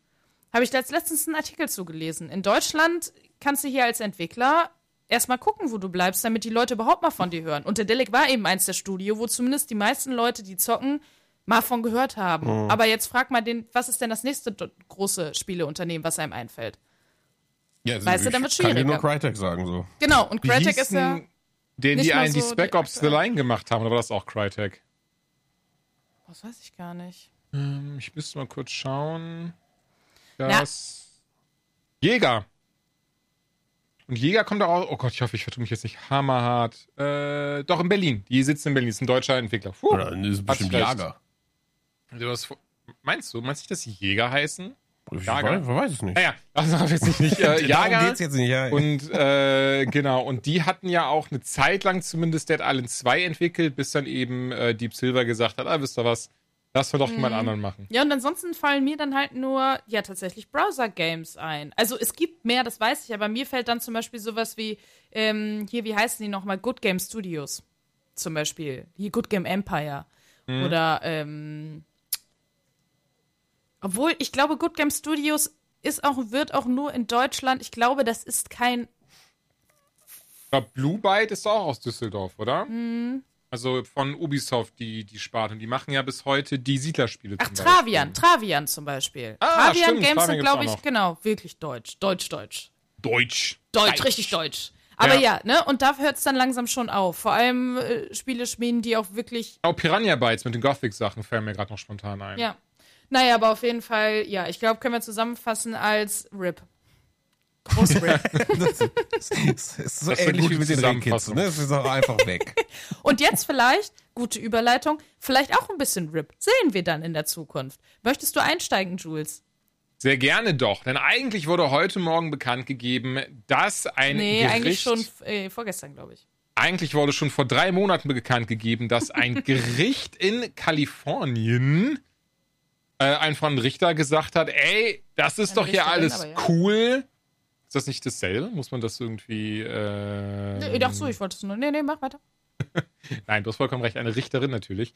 Bekannt gegeben, dass sie gesagt hat, pass auf, easy peasy, sehr gerne darf Microsoft Activision Blizzard aufkaufen und in sein Unternehmen mit aufnehmen. Das war ja dann gegen... Ja. Das ist nämlich übrigens, und das, um euch alle mal ins Boot zu holen, wir haben vorher schon ein bisschen über das Thema geschnackt, weil das Thema einfach nicht so einfach aufzubrechen ist, weil da super viel im Hintergrund passiert, super viele kleine Sachen. Deswegen, ich glaube, das können wir als Disclaimer vorher auf jeden Fall sagen, wollen wir da gar nicht für uns erheben, dass wir jetzt jede Info richtig haben. Ich glaube nur, diese Richterin hat nicht gesagt, easy peasy, ihr dürft das kaufen, sondern ihr Job war, die einstweilige Verfügung aufzuheben, die gemacht wurde, damit dieser Deal überhaupt nicht zustande kommt. Aber sie hat nicht die Entscheidung getroffen, ihr dürft jetzt wen kaufen. Das Ach so, entschuldige, nein, das ist ja natürlich, genau, das ist ja in der Form gar nicht möglich. Pass auf, dann verliert, denn ich erwische mich hier selbst immer dabei, dass ich gerne die Sachen salopp formuliere, aber versuche es jetzt mal anders. Pass auf, also im Wesentlichen ging es ja darum, dass die Federal Trade Commission, die FTC, hat gesagt, nein, sie möchten nicht, dass eben Microsoft und Activision Blizzard sich zusammenschließen, aus dem ganz einfachen Grund, dass sie dadurch eben sehr wahrscheinlich Marktführer, insbesondere im Bereich Cloud Gaming, wären. So, soweit hoffentlich alles korrekt. So, und dementsprechend, und weil sie eben, die Kartellbehörde sind, die amerikanische, konnten sie das dann dahingehend eben zumindest zu einem gewissen Zeitraum unterbinden, haben ja dann auch dafür erwirkt, dass Microsoft vor Gericht wirklich 5 Tage lang ich glaube Phil Spencer war es, oder? Einfach jedes dreckige Geheimnis von Microsoft, zumindest was die Gaming-Sparte angeht, ans Licht gebracht, wo sehr spannende Dokumente, da haben wir, glaube ich, sogar jetzt darüber gesprochen, rausgekommen sind. Unter anderem, dass ja beispielsweise, was ich nicht gedacht hätte, der Game Pass bis hierhin eigentlich nur Verlust für Microsoft bedeutet hat. Und viele verschiedene andere Sachen, aber auch positive Sachen, zum Beispiel, dass sie eben versprochen haben, ey, wenn wir Activision Blizzard kaufen, dann wird auch auf Nintendo Call of Duty kommen die nächsten 10 Jahre mindestens, was ja vorher auch nicht der Fall war. Also bis hierhin hat es ja, glaube ich, auf die Switch jetzt noch kein Call of Duty geschafft. Und auch das ist ja etwas sehr, sehr Spannendes. Naja, und dahingehend hat die Richterin eben gesagt, okay, das klingt doch jetzt eigentlich alles gut, insbesondere wenn durch diesen Deal eben zustande kommt, dass diese ganzen Spiele von Activision Blizzard auch auf die Switch kommen und auch eben Sony Interactive, der Marktführer eben, nicht außen vor ist, sondern wie gesagt, zumindest für 10 Jahre lang man sich bei Call of Duty zumindest verpflichtet, dass es eben auch auf Sony-Konsolen erscheint und eben obendrauf für die Switch. So. Und da hat die Richterin eben gesagt, dass sie da entsprechend eben den Einwand der FTC, kann sie in der Form halt nicht nachvollziehen und gesagt, nö, sie sieht da keine Einwände dagegen, dass eben dieser Zusammenschluss stattfinden darf. Genau. Und das ist jetzt aber noch nicht so das Ende der Fahnenstange, weil man hat häufig schon dann gelesen, ja, okay, Microsoft, jetzt ist der Deal durch, das ist ja ein 69 Milliarden Dollar Deal. Das ist 7-mal so viel, wie Facebook für Instagram bezahlt hat. Also wie Joannas Kontostand. Ja, es ist unfassbar viel und riesig und einer der größten Tech-Deals. Und so einfach ist es leider nicht, denn zum Beispiel heute am Aufnahmetag, am 13.07., hat die FTC jetzt doch mal wieder Berufung eingelegt gegen dieses Urteil. Und ich glaube, der 18. Juli ist der Stichtag, wo bis dahin eigentlich dieser Deal stattgefunden haben sollte. Dementsprechend muss man jetzt gucken, was in den nächsten Tagen passiert. Und ein Wörtchen mitzureden hat nämlich auch die CMA, das ist die britische Kartellbehörde. Mit denen stehen die nämlich auch die ganze Zeit im Austausch, weil die Briten auch überhaupt gar keinen Bock drauf haben, dass Microsoft und Activision Blizzard sich da zusammentun. Und da auch die ganze Zeit immer sagen, nee, kommt uns nicht ins Haus. Und da ist Microsoft jetzt gerade wohl dabei, denen die ganze Zeit eben Sachen zu unterbreiten, wie zum Beispiel, Call of Duty wird nicht exklusiv für die Xbox/PC rauskommen, um den Deal halt so ein bisschen aufzuweichen, ne? Dass die sagen, ja, okay, komm. Weil sie müssen denen irgendwas anbieten, weil die gerade so sind, nee, wollen wir nicht. Und die haben auch selber schon gesagt, wir wollen niemandem Hoffnung machen, dass das jetzt ein sehr schnelles Ding wird und da bald die Sache gegessen ist. Dementsprechend, ich weiß es nicht, aber auf der anderen Seite stehen auch einige Zeichen dafür, dass dieser Deal stattfindet, nämlich zum Beispiel, dass Nasdaq, da wo halt gerade sehr, sehr große Firmen drin sind und ihre Aktien verkaufen oder so, aber auf jeden Fall die Aktie von Microsoft beziehungsweise die Aktie von Blizzard wurde da wohl ersetzt, ist da wohl nicht mehr drin zu finden. Was dafür spricht, dass Microsoft sich halt sehr, sehr sicher ist, dass dieser Deal jetzt durchgeht und Blizzard dann quasi bei Microsoft mit drin hängt. Also von daher ist es irgendwie gerade alles so ein bisschen in der Schwebe, habe ich das Gefühl. Ja. Ich glaube, es ist auf jeden Fall jetzt sehr, sehr viel wahrscheinlicher, dass das Ding bald passieren wird und Microsoft wirklich Blizzard übernimmt. Und dann müssen wir mal gucken, wo wir landen. Also im ersten Moment, wenn es ja in Anführungszeichen so stimmt und so aufgeht, sehe ich da jetzt nichts Schlechtes für einen Spieler dran. Eigentlich ist es, wenn es Monopole gibt, ist es für den Markt nie besonders gut. Das theoretisch. Stimmt. Und das ist ja ein weiteres großes Monopol. So, weil das Ding ist, was hält Microsoft denn nach dem Blizzard-Kauf davon ab in 2 Jahren, und das ist ja auch rausgekommen bei dieser ganzen Verhandlung, wie viele andere Spielefirmen sie noch auf dem Schirm hatten. Ja. Was nicht bedeutet, dass diese Unterfangen... Stimmt, über die Bethesda-Geschichte hatten wir letzte Folge gesprochen. Genau, zum Beispiel. Das bedeutet ja nicht, dass die sagen, jetzt haben wir ja Blizzard, jetzt brauchen wir für nie wieder irgendwas, sondern im Endeffekt, gerade wenn du sagst, wir wollen, und das Ding ist, ich glaube, es ist halt schwierig, dass sobald diese großen Monopole am Markt sind, sich für kleinere durchzusetzen. Du hast ja gar keine Konkurrenz mehr. Das heißt, da ist einer, der bestimmt den Preis, der bestimmt, wie es weitergeht, der bestimmt, wie der Markt läuft. Das ist halt schwierig. Und deswegen sage ich, ja, es klingt jetzt erstmal nicht besonders schlecht für uns, auch wenn es heißt, das neue Call of Duty müssen sich auch PlayStation-Leute oder Switch-Leute jetzt nicht so viel Sorgen machen, das kommt, schwöre, aber es wird ja auch viele andere Spiele geben, die eben nicht für die anderen Konsolen kommen. Ja, das haben wir jetzt auch schon, Exklusivität wird auch bei Sony gerade groß geschrieben, aber ich glaube, man kann jetzt gar nicht, oder ich weiß nicht, ich zumindest kann auf jeden Fall noch nicht abschätzen, was das innerhalb der nächsten Jahre für den Markt heißt. Ja, und nee, das stimmt natürlich. Denke mir einfach gerade bei sowas, also als ich die Ankündigung, das ist ja irgendwie, wann ist denn das angekündigt worden? Vor 2 Jahren oder letztes Jahr oder so, ne, irgendwie. Und mein erster Gedanke war so, ja, dann ist zwar vielleicht Geld da, aber wenn du jemanden hast wie Microsoft, und Microsoft ist so jemand, der ist so unzuverlässig, was Spiele-Releases angeht, ne, also 3 Jahre hintereinander kommt ein Forza Horizon raus, weil die gerade spontan festgestellt haben, das lässt sich gut verkaufen. Motorsport schieben wir einfach so. Wir haben jetzt schon 4, 5 Jahre keinen Motorsport gehabt und vor 5, 6 Jahren war das immer jährlich irgendwie im Wechsel. Und Microsoft ist, was das angeht, total weird. Die sind unzuverlässig. Bei Sony weißt du, in Spider-Man 2, das ist safe, dass das kommt, und wir spekulieren alle, das wird vielleicht jetzt auch 4 oder 5 Jahre dauern, aber es wird safe kommen. Und bei Microsoft kannst du das nicht sagen. Und bei Bethesda sehen wir das jetzt. Jetzt kommt Starfield irgendwie raus, aber die Bethesda-Ankündigung, bevor die Teil waren von Microsoft, haben schon über Elder Scrolls gesprochen. So. Davon hört man einfach gar nichts mehr. Und das ist, wo ich denke, ist ein Riesenproblem, wenn du dann so ein, ich sag mal, so einen leicht angeschwipsten Kapitän hast, wie dieser Phil Spencer, der viele Bauchentscheidungen trifft, so. Ich glaube, dass das gerade, was so Releases angeht, dann doch auf unserem Rücken nachher ausgeht und die Leute, die vielleicht eine Marke gerne sehen wollen, zu lange warten oder eine vorgezogene Release kriegen und alles drum und dran, weil er das einfach selber nicht mehr blickt, so. Und das, weiß nicht, ist so das, was mir eigentlich in den letzten Jahren so aufgefallen hat. Und ich bin 100%iger Xbox-Boy. So, ich habe keine PlayStation 2 gehabt, wollte ich auch nie, hat mich nie interessiert. Ich habe die Xbox gehabt, ich habe sie geliebt. Und erst die PS4-Ära durch dieses Chaos bei Microsoft hat mich so ein bisschen mehr zur PlayStation gezogen. Bei PS5 und Xbox jetzt ist auch gar keine Diskussion mehr. Ich finde den Game Pass geil. Aber so was im Game Pass ist, so was die Microsoft-Sachen angehen, also die Kohle würde ich eher nehmen und würde sie in Sony investieren, wenn ich da die eigenen Spiele aufs Haus kriege, so, weil da irgendwie mehr Liebe drin ist gefühlt. Und das, finde ich, ist halt total schwierig, gerade bei Microsoft, wenn man sagt, ich stehe auf die rein exklusiven Sachen, die Microsoft hat. Weil ganz ehrlich, so, die können kaufen, wenn sie wollen. Ein Call of Duty, die werden so bescheuert, das konsolenexklusiv zu machen, weil das sich einfach verkauft wie warme Semmel. So. Und genauso sieht man jetzt auch bei Diablo. Das meistverkauftestes Blizzard-Spiel, wenn die das konsolenexklusiv machen würden, wie dumm wäre das? So, das werden die halt nie machen. Deswegen davor habe ich gar nicht so die Angst. Apropos Diablo.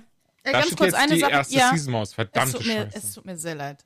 Ich wollte nur eine Sache sagen, was man auch nicht vergessen darf, ist nämlich die entwickelnden Seite. Nämlich das Ding ist, je mehr Leute an dieser Suppe mitkochen, Microsoft kommt dann ja zu Bethesda beispielsweise oder, also Bethesda in dem Fall jetzt nicht, aber Das ist korrekt.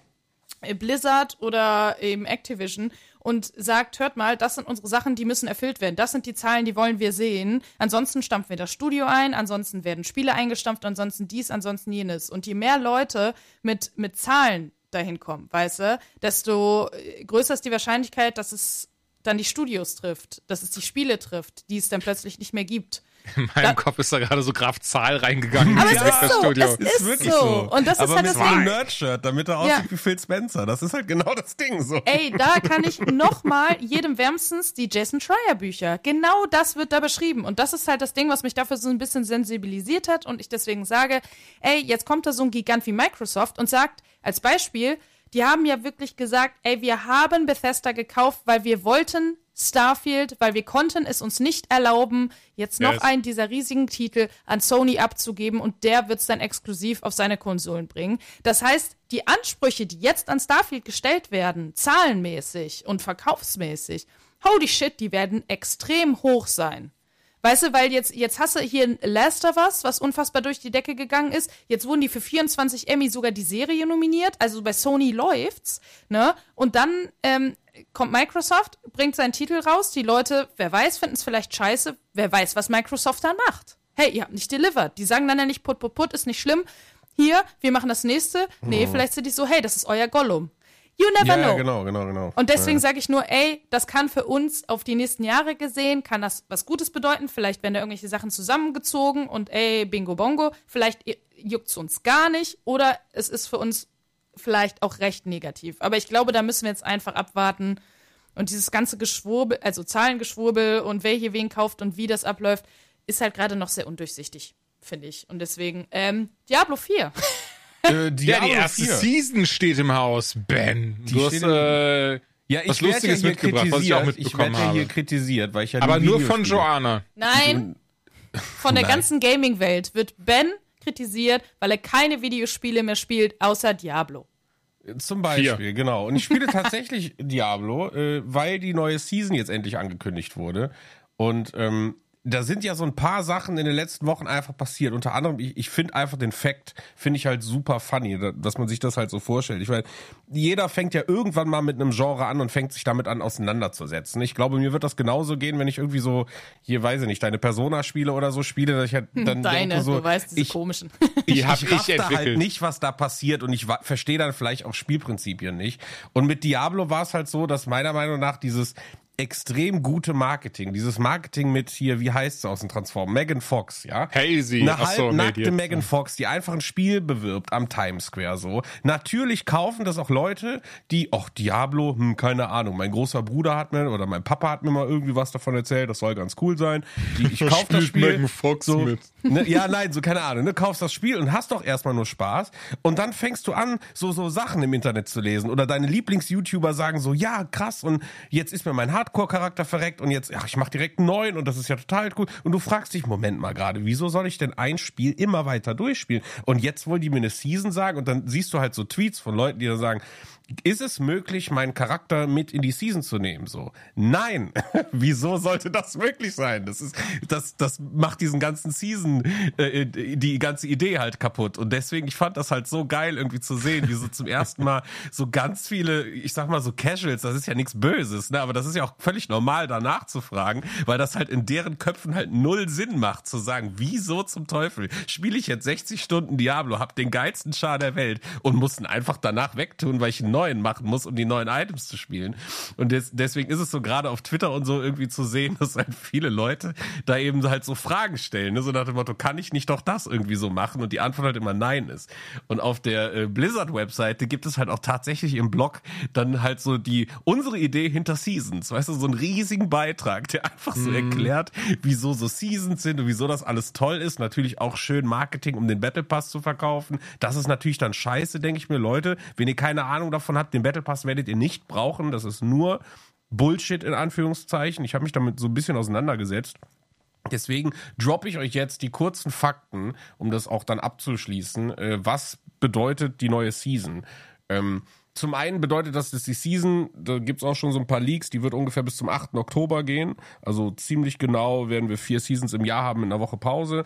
Und die erste startet halt gerade mit der, was ist das, verdammten Welt oder so. Ich habe den deutschen Begriff nicht im Kopf. Und das transformiert quasi so ein bisschen die Welt da drin und gibt dir quasi neue Eigenschaften. Das Ganze nennt man dann immer Season-System. Das ist das, was PoE auch schon seit Jahren macht, dass du alle 4 Monate, wenn eine neue Season startet, einfach ein paar neue Mechaniken in das Spiel einbaust.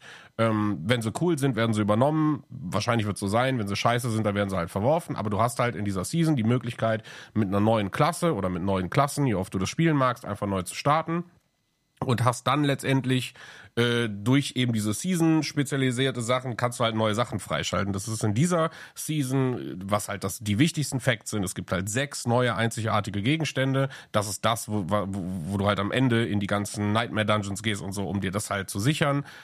Und 7 neue legendäre Aspekte. Das ist insofern wichtig, weil meistens diese legendären Aspekte Attacken tweaken oder so verändern, dass du halt ein anderes Bild spielen kannst. Das bedeutet, wenn man jetzt mal von den 7 ausgeht, also es gab schon so ein paar Sachen im Trailer, die hat man gesehen. Der Barbar wird was kriegen, zum Beispiel hat der Sorcerer hier, der Zauberer, kriegt den Feuerball, der bounced und so. Das sind so leichte Modifikationen dieser Aspekte und das gibt dir halt ein neues Spielgefühl. Und das ist eigentlich auch die Antwort, wieso es cool ist, eine Season mit einem neuen Char zu spielen, weil du vielleicht einen Zauberer gespielt hast, aber jetzt halt nochmal neu dein Bild machen kannst mit diesen neuen Aspekten in Kombination mit den neuen Gegenständen. Dann spielt sich halt diese Klasse ganz, ganz anders. Genau, und zusätzlich wird es halt dann ein bisschen neue Questreihen geben, ein bisschen mehr Story, es wird einen neuen Weltenboss geben, der wahrscheinlich, viel ändert sich nicht, ne? Nee, es also ist das nicht muss man, viel, okay, gut. Nee, genau, aber das ist halt die Frage, genau das ist halt die Sache, wie du halt da rangehst, ne? Also zum Beispiel, das ist ja die erste Season, wir werden am 18. Juli werden wir einen dicken Patch kriegen mit Patchnotes, die gibt es nicht, deswegen könnte ich euch jetzt ein bisschen mehr sagen. Ich könnte natürlich ein bisschen spekulieren, aber ich spare mir das.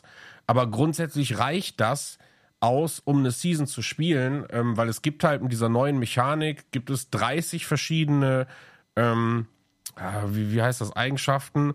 Warte, muss ich kurz hier nachschauen. Genau, in dieser Boshaftigkeit ist die Season-Mechanik und da gibt es halt 30 neue, einzigartige, entarteten Eigenschaften, so heißt es auf Deutsch.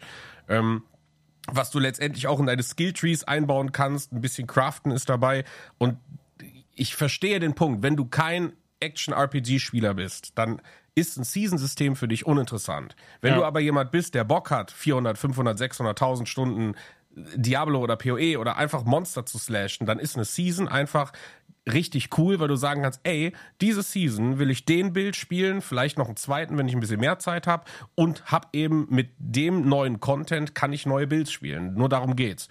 Und deswegen, ich verstehe auch natürlich die Verwirrung für Casuals, die halt dann sagen, ich raff das alles nicht, ich habe doch das Spiel jetzt durchgespielt, wieso soll ich denn das jetzt noch machen? Ich habe den krassesten Barbar der Welt aufgebaut, wieso soll ich das jetzt neu machen?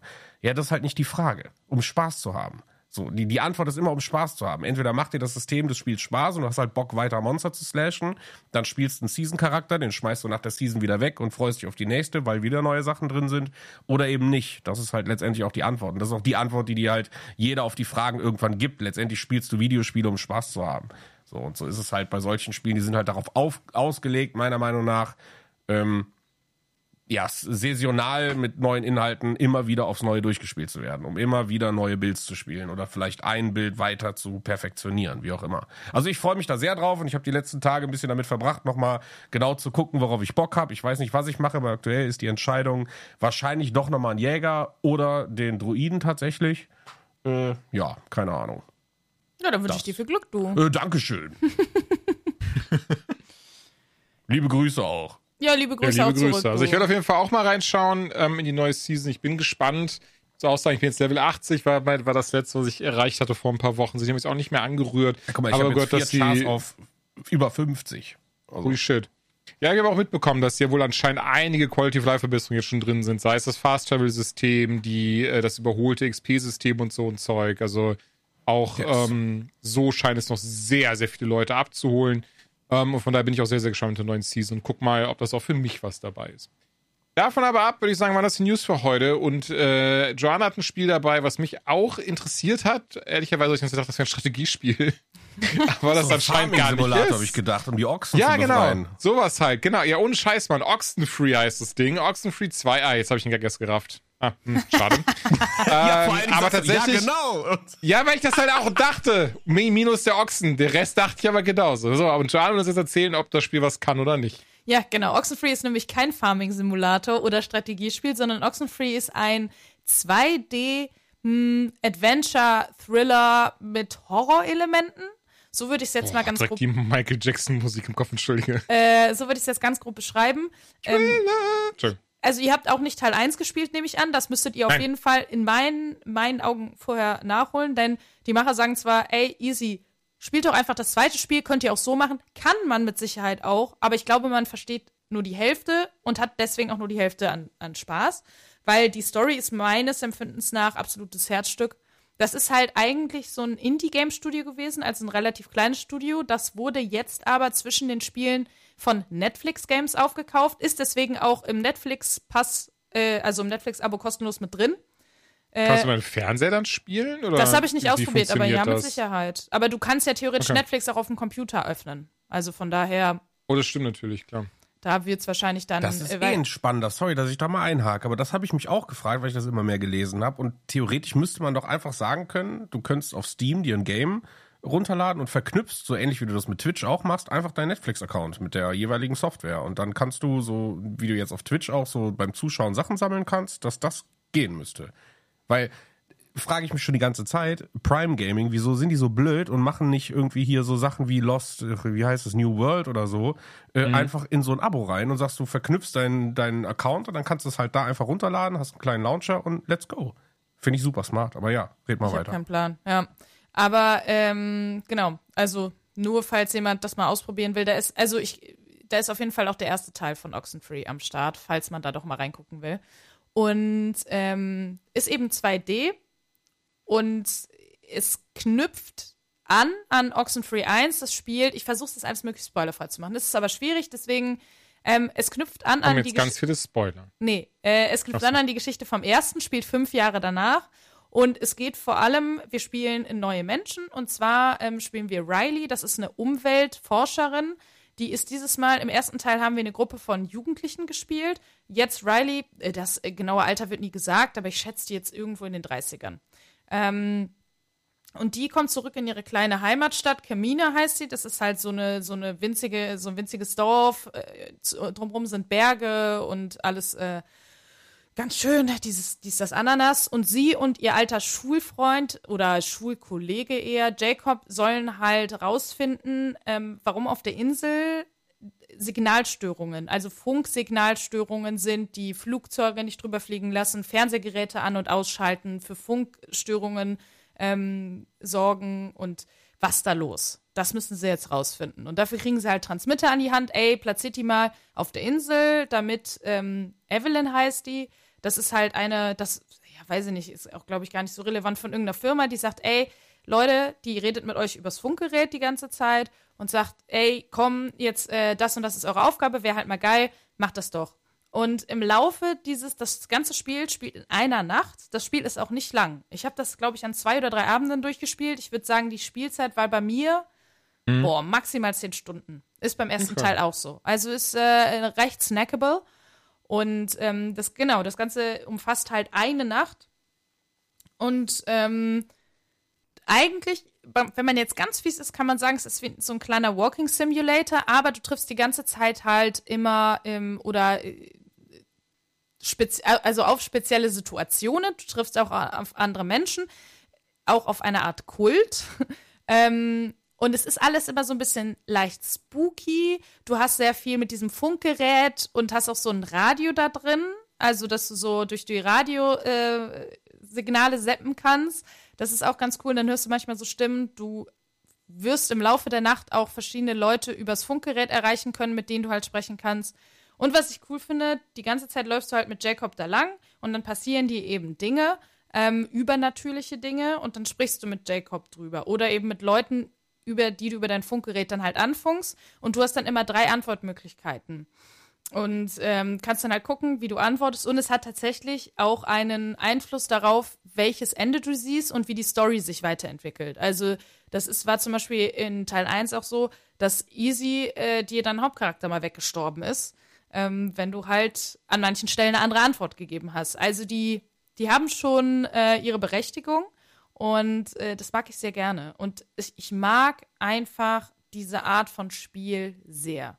Weil ich finde, es ist nicht so super, also es versucht nicht so super viel irgendwas zu sein, was es nicht ist. Du merkst, es ist halt ein Indie-Game und du läufst sehr viel die gleichen Orte ab. Zumindest, wenn du alles sehen willst. Aber, obwohl so viel jetzt auch nicht, da will ich nicht übertreiben. Aber es hat einen unglaublich coolen Soundtrack. Es hat so ein bisschen einfach diesen Stranger Things-Vibe. Nicht jetzt im Sinne von, es ist wie Stranger Things, aber es ist so ein bisschen übernatürlich, es ist so ein bisschen mystisch, es ist ein bisschen creepy, aber es ist nie gruselig. Du hast super likable Charaktere. Ich mag die Vertonung unfassbar. Also ich glaube, es gibt auch nur eine englische Vertonung. Die ist sehr gut, also wirklich sehr gut. Du hast ja glaubwürdige Dialoge, die Charaktere mag ich alle super gerne. Und also auch wenn man da nur langläuft, ich hatte da immer so und dachte, komm Jacob, rede mit mir. Komm, erzähl mir was, weil die Dialoge halt einfach gut geschrieben waren. Und es war nicht so jetzt, weißt du, redet ihr mir irgendwie wieder einen Toast an die Backe. Und das war sehr, sehr cool. Und ich mochte das Spiel sehr gerne, aber wie gesagt, man sollte Teil 1 gespielt haben. Es ist halt einfach so ein, ja, weiß ich nicht, so ein cooles kleines Game zwischendurch. Und ich glaube, in der Vollversion, also wenn man es eben nicht im Netflix-Abo zum Beispiel spielt, kostet es unter 20 €. Also sind jetzt auch keine Unsummen. Und wie gesagt, es hat einen sehr coolen Soundtrack, es hat ein sehr cooles Sounddesign. Ich hatte, glaube ich, nicht das beste Ende, ehrlicherweise. Aber trotzdem war ich zufriedengestellt. Also trotzdem hatte ich danach ein gutes Gefühl. Und ich habe es sehr gerne gespielt. Ich habe mich immer darauf gefreut, wenn ich wusste, ich komme heute Abend nach Hause, ich kann weiterspielen. Deswegen würde ich da auf jeden Fall einen Daumen nach oben für Oxenfree 2 geben, mit der Prämisse, vorher Oxenfree 1 zu spielen, was auch ein sehr gutes Spiel war. Aber krass, dass das irgendwie so. Das sind so die schönsten Spiele, oder? Entschuldigung, wollte ich jetzt gar nicht unterbrechen. Aber das sind die schönsten Spiele, wenn man nach Hause kommt und sich einfach auf was freuen kann. Voll. Aber ich fand es halt einfach krass, dass es an euch so vorbeigegangen ist, weil Teil 1 hat recht große Wellen geschlagen, tatsächlich. Also der war sehr bekannt. Geschaut, ich habe das Spiel auch auf jeden Fall. Ich habe es aber anscheinend nie gespielt. Also wenn du mal eine freie Minute hast, kann ich dir das auf jeden Fall ans Herz legen, weil ich fand es sehr cool. Es ist halt so ein bisschen, einfach so ein bisschen, ne? Und die Geschichte vom Teil 1 wird in Teil 2 eben ein bisschen weiter erzählt, weil das Gefühl hatten viele, es ist ein recht offenes Ende, und viele hatten so das Gefühl, naja, da ist noch was. So, das könnte noch weiter erzählt werden. Und da kann ich auf jeden Fall schon mal sozusagen mitgeben, die Hoffnung ist berechtigt. Man wird auf jeden Fall die Geschichte in irgendeiner Form weitererzählt bekommen. In welcher, das sage ich natürlich nicht, zu welchem Extent, aber jeder, der Teil 1 gespielt hat und mochte, wird mit Teil 2, glaube ich, auf jeden Fall happy. Ja, ey, das klingt doch schön. Ich habe jetzt von vielen gehört, dass das gerade der erste Teil so ein kleiner Geheimtipp ist, was Indie-Games angeht. Von daher. Ja, und du hast einen anderen Geheimtipp mitgebracht, den hatte ich nämlich auch auf dem Schirm. Also das Ding ist, ich gucke ja auch immer für die Arbeit nach so Titeln, die irgendwie auf einmal so wie aus dem Nichts, naja, nicht aus dem Nichts, ne, aber auf einmal bei Steam auftauchen und total durch die Decke gehen, sowas wie Sons of the Forest oder so. Und da bin ich nämlich auch über dieses Spiel gestolpert, was du jetzt mitgebracht hast. Oh ja. Hab kurz überlegt, ob ich es spiele. Bin mir ehrlich gesagt von dem, was ich gelesen habe, noch nicht sicher. Und deswegen hoffe ich jetzt, dass ich nach deiner Review mir selber sicherer bin, will ich es haben oder will ich es nicht. Hier bin ich auch gespannt, weil der Trailer, der war auf jeden Fall wild. Ja, Dave the Diver, darum geht es nämlich. Das Ding ist plötzlich auf Steam aufgetaucht. Ich glaube, Ende Juni kam es raus und hat jetzt schon, also ich habe es gerade mal aufgemacht, jetzt schon über 30.000 Bewertungen. Ist bei overwhelmingly positive, also außergewöhnlich positiv. Und davon sind, das finde ich auch mal sehr spannend, gib mir eine schnelle Sekunde, krass. Von 33.000 Bewertungen sind 32.000 positiv und 900 negativ. Ja, das ist ja schon mal... Das ist ja schon mal richtig crazy. Und da ist natürlich immer die Frage, ist es einfach nur ein Kult, der jetzt einfach irgendwie krass das abfeiert? Oder ist das eben wirklich was, weil dieses Spiel so viele Nerven auf einmal trifft? Und ich hoffe, es ist Zweiteres, denn ich kann sagen, mein Nerv hat es unfassbar getroffen. Insbesondere, und sowas finde ich so krass schön, weil dieses Spiel einfach recht unscheinbar anfängt. Du hast eben den guten Dave, der sich denkt, ey, ich könnte jetzt eigentlich ein Sushi-Restaurant aufmachen. Ich habe gerade nicht viel zu tun, habe den guten Banjo kennengelernt, oder Banjo wird er wahrscheinlich ausgesprochen, und zusammen können wir jetzt hier, er hat nämlich das Restaurant, ich habe die Kohle, wir machen das einfach dann jetzt zusammen auf, dieses Restaurant, und um ein bisschen Kohle zu sparen, ein bisschen Geld zu sparen, springe ich selbst ins Meer und hole halt die Fische. Und das ist so, würde ich sagen, so, spielt ein Kalender, das ist so die erste Woche des Spiels, dass man sich nicht viel dabei denkt, sondern man springt halt ins Wasser, holt sich die Fische, macht daraus Sushi, hat dann eben diesen, ich sag mal, dieses Management-Simulator-Ding dahinter, wo man sein Restaurant hat, die Kunden kommen, sagen, was sie möchten, und das muss eben dann Banjo zubereiten, diese Arten von Sushi, die Leute haben wollen. Man kann das selbst am Anfang festlegen, hat eine Karte, auf der man auch so scheiße viel Kram einstellen kann, also über so, ne, welche Zutaten hat das Sushi, wir entwickeln das weiter, wie auch Präsentation und so. Es ist ganz viel verschiedener Kram dabei. Und das, muss ich sagen, hat mir schon Spaß gemacht. Allen voran, weil mich das an Moonlighter erinnert hat. Ich weiß nicht, ob ihr das kennt. Moonlighter war vor ein paar Jahren auch ein sehr schönes Indie-Ding. Mhm. Da ging es dann darum, das war ein reines, oder nicht rein, aber das war auch ein Rollenspiel, wie hier eben diese Rollenspielelemente. Da ist man in Dungeons rein, hat ein paar verschiedene Gegner gekillt und von denen halt diverse Sachen bekommen. Dieses typische Rollenspielmäßige wie Schwerter, mechanischen Kram, den man in seinem Shop verkauft, und das war es aber auch im Wesentlichen, bis man irgendwann auf den Endboss gestoßen ist. So, Dave the Diver nimmt sich so ein bisschen dieses Prinzip, du hast, sobald du quasi in See stichst, hat es sehr viele RPG-Elemente, man kann eben Dave weiter aufwerten, das eben durch das Geld, was man dann im Sushi-Restaurant, wo es dann eben eher eine Management-Sim ist, aufwertet, über zu anderen Waffen holen. Man kann auch im Meer ganz viele verschiedene Dinge finden. Und dann so mit der Zeit, also ich glaube, ich habe jetzt ungefähr 12 Stunden in dem Spiel, mit der Zeit ist das crazy, und ich denke mal, daher kommen auch diese Bewertungen, wie viel in diesem Game drinsteckt. Plötzlich offenbart sich eine riesige Geschichte, wo ich ehrlicherweise nicht viel verraten möchte, weil mich hat es auch ein bisschen an Subnautica erinnert. Genau, das habe ich nämlich bin ich darauf gestoßen, weil ich ja so ein unfassbarer Subnautica-Fan bin und ich das liebe und ich dieses Gefühl vermisse, weil mit Meer, also Spielen, die im Meer spielen, verbinde ich eben Subnautica, dieses, du gehst da runter, du weißt nicht, was dich erwartet, und sieht alles so cool aus, und Dave the Diver hat natürlich jetzt den visuellen Anspruch nicht. Es sieht ja mehr so pixelig aus. Es sieht jetzt nicht besonders gruselig aus. Ein Meerspiel muss nicht immer gruselig sein, aber das finde ich halt cool. Je tiefer du gehst, desto, unwirtlicher wird's ja auch, wenn wir in den Marianengraben gucken. Das ist ja kein, hey, schwimmen ein paar kleine coole Fischis rum und ein paar Nemos. Und da würde mich interessieren, ob dieses Spiel das wiedergeben kann. Also natürlich ist es nicht wie Subnautica im Sinne von, du bist ja so auf einem Planeten, da sind ganz viele komische Kreaturen, die dir vielleicht auch ans Leder wollen, wo du dich krass gegen verteidigen musst. Aber das gibt es auch. Also umso weiter du herabtauchst, desto mehr kommen diese Momente von so, scheiße, den Fisch kenne ich gar nicht. Oder es gibt dann eben auch riesige Varianten von Fischen. Als Beispiel, ohne zu viel vorwegzunehmen, gibt es dann auch Bosskämpfe, wie gegen einen riesengroßen Tintenfisch, der halt richtig Bock hat, dir in den Arsch zu gehen. Und dem musst du natürlich auch dann zur Wehr setzen. Und das geht dann, umso weiter du runtergehst, natürlich umso weiter. Und es wird immer düsterer und düsterer. Und du brauchst immer neue Fähigkeiten, um dagegen anzukommen. Kannst verschiedene Sachen freischalten, wie natürlich dann hier, wie sagt man das, was die Taucher dabei haben? Kein Helm, sondern so ein Lämpchen, was du dir eben an dein Köpfchen packst und so ein Zeug. Findest dann nachher auch Delfine, die deine Hilfe brauchen und dann plötzlich sind da Minispiele dabei und dann musst du verschiedene Getränke anmixen und dann findest du eine uralte Zivilisation und dann dieses und dann jenes und dann ist der Hai noch dabei und dann, oh, guck mal, da hatte jemand jetzt ein Fotoapparat in die Hand gedrückt und du musst diese kleinen süßen Meeresviecher auch fotografieren und kannst dafür Preise gewinnen. Und Moment, da ist ein Musikspiel auf einmal drin und hier ist jetzt auf einmal eine Zucht und plötzlich sind da Stardew Valley Elemente drin mit natürlich aber auch eine Farm, die auf einmal haben kann. Und hey, hast du nicht auch Bock, dir einfach so einen richtig krassen nicht U-Boot, wie heißt es, so einen richtig krassen Anzug zu basteln, so ein roboterhaft, eben auch wie bei Subnautica. Und ich bin ganz ehrlich, das war trotzdem, ich schwöre, die Oberfläche. Also, da ist so viel Kram drin in diesem Spiel. Dazu die Geschichte, dazu über wie viele Zeit sich das erstreckt. Und ehrlicherweise, ich habe auch gerade mal ganz schnell geguckt in den Kommentaren. Ich bin jetzt 12 Stunden drin und ich habe es wahrgenommen, als wenn ich Bock habe, könnte ich es relativ schnell durchspielen.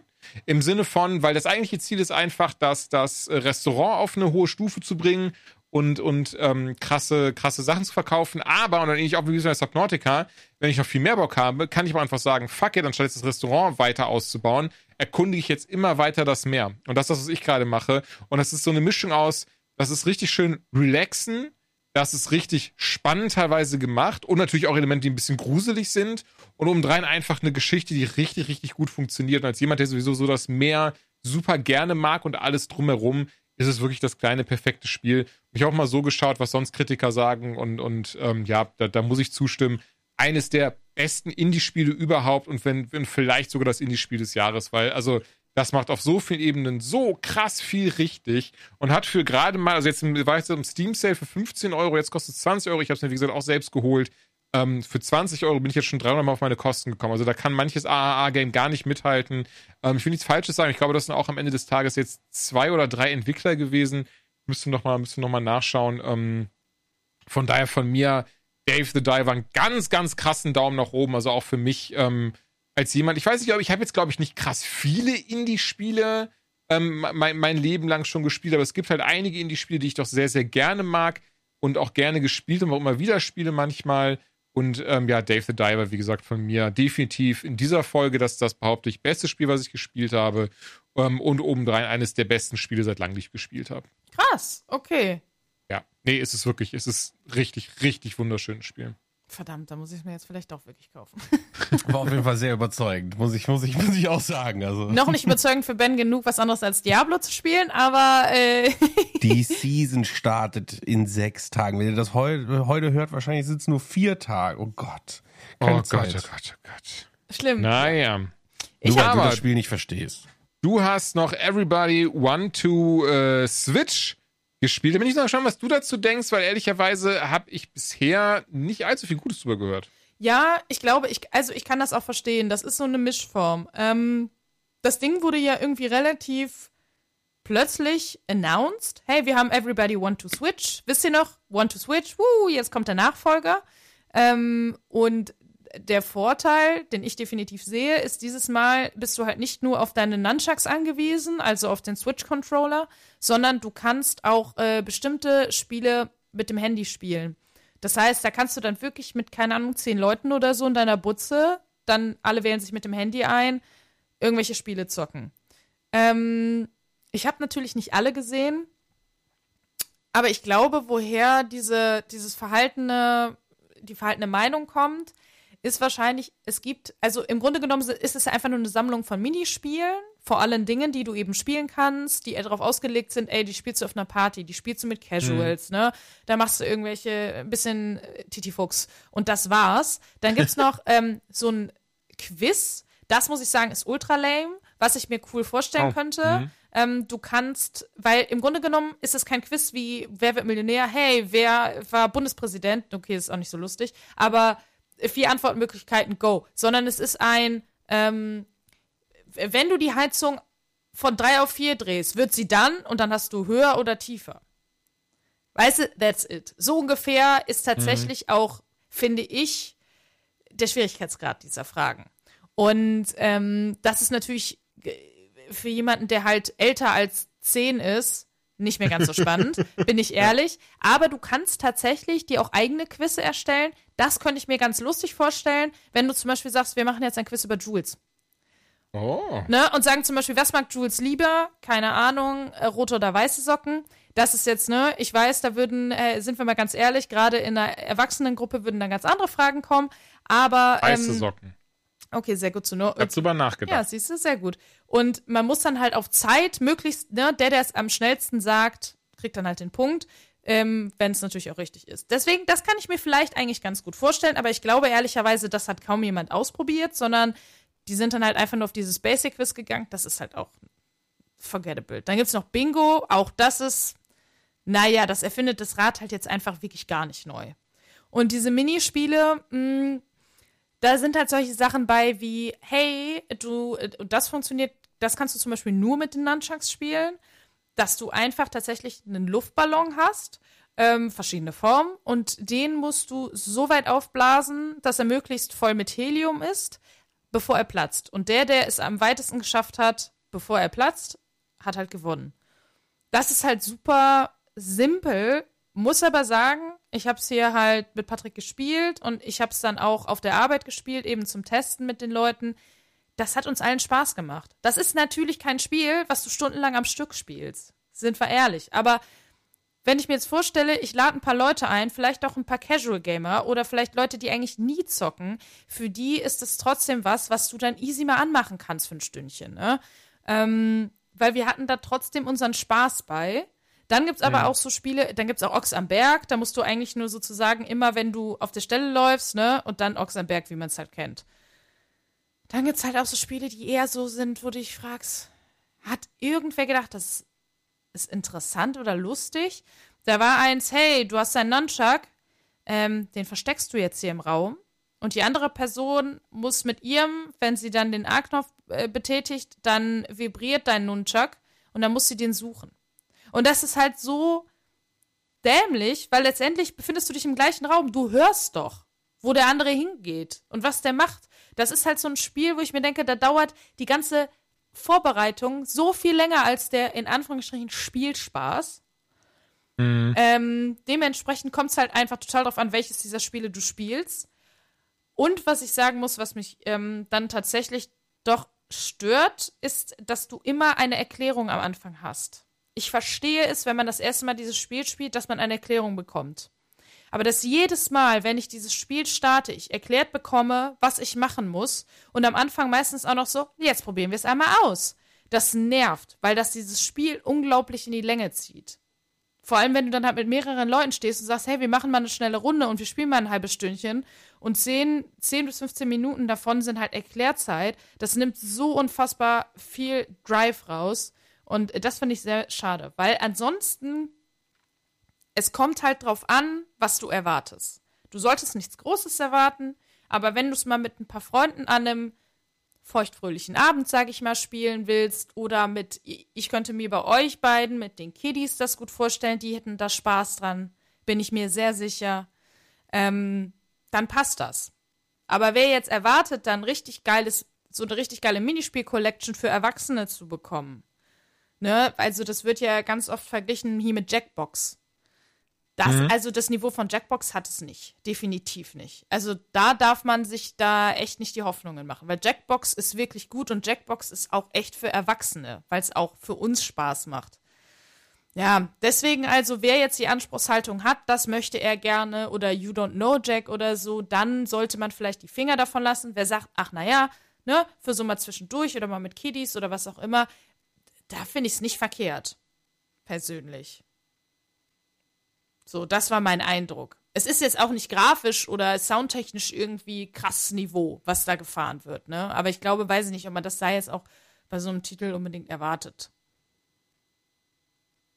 Ja, boah, aber schade, weil ich bin eigentlich immer großer Fan von so, ehrlicherweise nicht lange, aber so für zwischendurch. Und dann immer so ein paar Abende, ist eigentlich dann immer cool, aber das klingt ja eher so nach, ja, waren ein paar schöne Ideen, aber Umsetzung hätte man besser machen können. Ja, aber wie gesagt, es ist jetzt auch sollte man sich auf keinen verkaufen, sondern es ist einfach die Anspruchshaltung. Was erwartest du? Mit wem möchtest du das spielen? Woran hast du Spaß? Ja. Ne? Und das Gute ist immerhin, sie haben auch Videos veröffentlicht, wo du dir die Spiele angucken kannst. Das heißt, du weißt, worauf du dich einlässt.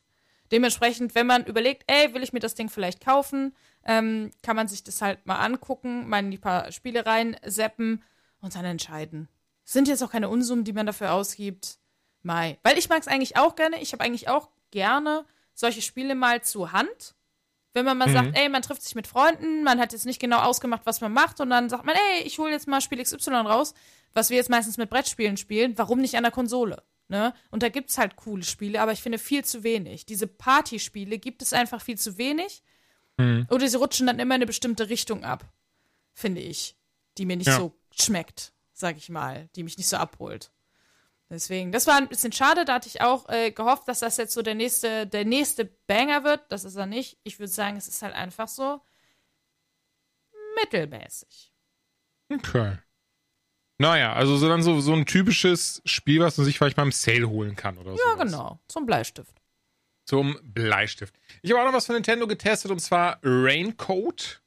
Hat das irgendwas mit Persona zu tun? Ich finde irgendwie, oder von den Machern? Weil ich finde, das Artwork ehrlicherweise zu dem, was du gepostet hast, nicht, okay.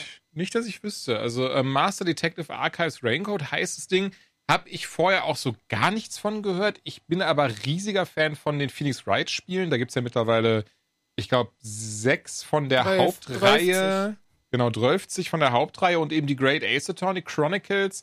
Da habe ich Anfang des Jahres, müsste das gewesen sein, ungefähr den ersten durchgespielt. Den zweiten, da bin ich gerade auch dran.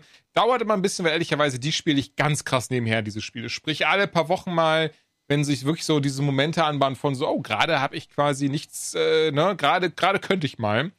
Dann das eben. Und entsprechend fand ich auch Master Detective Archives Raincoat spannend, ohne ehrlicherweise genau zu wissen, worum es da geht und was es da vor sich geht. Ich habe nur gesehen, ach, guck mal, hierzulande bringt das eben Nintendo raus, entwickelt wird das von, Moment, natürlich bin ich wie immer 1A vorbereitet, Spike Chunsoft heißen die, tatsächlich überhaupt gar keinen Plan, was die sonst gemacht haben, Spielentwickler, guck mal, tatsächlich unter anderem sind sie für einige der Dragon Quest Teile verantwortlich, für eine der Pokémon Mystery Dungeon Teile verantwortlich und für tatsächlich echt viele andere Sachen auch. Allen voran eben, oder was ist allen voran? Nee, tatsächlich hauptsächlich Spiele aus Japan, auch verschiedene One Piece, hier Spin-Offs wie Grand Cruise oder auch Burning Blood. Und ja, ehrlicherweise alles, wenn ich das richtig sehe, wirklich so diese typischen Rätsel-Laufspiele, wo man einfach sehr viel durch die Gegend geht und sich sehr viel Kram anschauen muss. Und bei Master Detective Archives Raincoat, jetzt aber jetzt Raincoat für die einfache halber, weil ich einfach dumm bin, ist das gar nicht großartig was anderes. Vorweg möchte ich sagen, ich habe bisher nur Kapitel 0 gespielt, das ist quasi das Tutorial, weil jetzt denkt, boah, Jules, wenn du das Ding nur eine halbe Stunde gespielt hast, nee, also Kapitel 0 ist so ein bisschen wie das Final Fantasy Tutorial, also das waren jetzt schon über 5 Stunden, die ich daran gesessen habe an dem Ding, und fängt eben damit an, dass wir mit Protagonist Yoko ist hier der aus dem Fernsehen. Und zwar Cocohead heißt der mit Nachnamen und so wird doch die ganze Zeit genannt. Yuma, ich hab's wieder. Yuma Cocohead. Und der erwacht plötzlich in einem Zug, so ein bisschen angelehnt an Mord im Orient Express. Das erste Kapitel heißt auch Mord im Amaterasu Express. Ich glaube, Amaterasu ist ja, ist das ein Wolf? Ist das Wolf? Japanisches Wölfchen? Ich glaube schon, oder? Ich weiß nicht. So eine Wolfgottheit. Okay, auch nicht so schlimm. Und hat dabei die Göttin Shinagami, die Göttin des Todes Shinagami an seiner Seite. Und er wacht auf jeden Fall auf und ihm wird dann direkt gesagt, so, hey, cool, dass du endlich wach bist. Du bist Mitglied der World Detective Organization und musst jetzt hier auf diesem Zug auf jeden Fall einen Mordfall lösen. Und man weiß erstmal gar nicht, was Phase ist, kommt dann da an, trifft dann 5 andere Detektive, die dann direkt sagen, Moment, wo kommst du her? Uns wurde gesagt, wir sind nur zu 5 und dieser Zug, der bewegt sich autonom. Und die stellen sich ja alle kurz vor, das alles so ein bisschen, ich sagte mal, ich weiß tatsächlich gar nicht, ob das richtige Wort dafür ist. Ich finde das immer sehr anime-lastig, wenn da so ganz viel auf einmal so passiert auf dem Bildschirm. So Special Effects und die haben alle abgedrehte Namen und du findest heraus, der eine ist ein halber Furry und hat irgendwie so krasse Fähigkeiten, dass den Herzschlag von Menschen hören kann und so ein Zeug. Und ich behaupte, das ist eigentlich so ein typischer Anime-Trope, oder? Dieses so sehr, wenn das so alles sehr abgespaced ist. Oder liege ich damit falsch? Na, es passiert halt sehr häufig in Animes, ja, das stimmt. Genau. Und das meine ich übrigens auch gar nicht negativ, wenn ich falsch bin, aber wenn man sich was darunter vorstellen kann, weil ich kann mir immer gut was darunter vorstellen, wenn jemand sagt, stell dir einfach ein Anime vor. Tatsächlich, es ist ja auch wirklich Artwork-mäßig und die Grafik sieht alles aus, als würde man eben, als hätte man eben Anime vor sich, naja. Und die erklären dann eben kurz, wer man eigentlich ist und irgendwie ist das super auffällig, dass du jetzt da bist, obwohl es so 5 Leute sein sollen, du kannst dich aber auch an nichts erinnern und irgendwie redest du die ganze Zeit mit jemandem, der anscheinend gar nicht da ist, die du auch dann erstmal die ganze Zeit gar nicht siehst. Nachdem du dann fällst du aber in Ohnmacht, wachst auf und plötzlich sind all diese Detektive anscheinend tot. Also du rennst dann da rum und siehst, irgendwer hat die erstochen und dann deren Leichen verbrannt. Wo ich dann irgendwann dachte, Moment, dieses Spiel ist doch einfach ab 6 Jahren. Das ist einfach richtig crazy brutal teilweise. Und gehst dann durch den Zug und sammelst dann verschiedene Hinweise und einfach Dinge, die dir auffallen. Du kannst wirklich so wenig und so viel anklicken, wie du möchtest. Es ist aber eben tatsächlich wichtig, dass du dir natürlich so viel anschaust wie möglich. Und das gar nicht im Sinne von, weil du dann damit irgendwie den Fall dann lösen kannst oder weil du dann eben wie bei Phoenix Wright zum Beispiel irgendwie sagen kannst, hey, hier ist etwas, was sich was paradox, was widersprüchlich ist, sondern was danach eben passiert ist, wenn du das gemacht hast, dann offenbart sich oder dann ändert sich Shinigami als nicht nur eine Stimme in deinem Kopf, sondern die Todesgöttin ist dann auf einmal auch in ihrer vollen Pracht zu sehen. Und auch hier anime-typisch, also größere Melonen als Kopf und einfach super aufreizend angezogen. Und der Humor ändert sich auch ganz plötzlich, was mich auch so kalt erwischt hat. Also beispielsweise, und ich zitiere hier, die Screenshot habe ich mir extra als Zitat gespeichert, das ist kein Scherz, einfach sie sagt dann zu einem so, und wenn du noch Fragen hast, guck einfach auf meine Brüste. Und ja, dann öffnet sich eben einfach auch wieder das Fragenmenü und ich bin auch so, hä? Ach so, ich dachte die Bluse. Nee, es ist tatsächlich trotzdem, behaupte ich, die Zielgruppe sind Kinder bei dem Game Ja, das auch. meine ich ja, das war ja gerade so. Deswegen ist das so ein bisschen, schon so paradox irgendwie. Ich bin mir ziemlich sicher, mein Neffe würde sehr viel Spaß dran haben an dem Game. Ohne Scheiß, das ist meine Lieblingsquest. Aber insgesamt, genau, weil dann passiert es nämlich, dass man in das sogenannte geheime Labyrinth kommt. Und das ist dann dafür da, um diesen Fall zu lösen. Und da muss ich sagen, und vielleicht kommt das auch daher so ein bisschen, was John gerade meinte mit Persona, ähnlich wie eben bei Persona, wo eben ich sag mal, die Kriminalfälle in der echten Welt passieren, um sie zu lösen und um eben auch ans Ziel zu kommen, geht man eben in diese andere Welt rein. Hier in diesem Fall ist es geheime Labyrinth, bei Persona ist es ja das Metaverse und in diesem, nicht zu verwechseln mit dem von Mark Zuckerberg übrigens, und in diesem geheimen Labyrinth, das geht ja tatsächlich, also wie ein Labyrinth eben zu lösen. Das ist dann so aufgebaut, dass man losläuft, durchläuft und dann beispielsweise relativ schnell an 2 Türen kommt. Und dann steht da sowas wie, also gerade jetzt in Kapitel 0 war es natürlich sehr einfach, da stehen dann so Sachen wie, waren es wirklich 6 Todesopfer? Und dann musst du halt Ja oder Nein sagen. Und dann gehst du halt natürlich in die Tür rein, bei der du denkst, dass es richtig ist.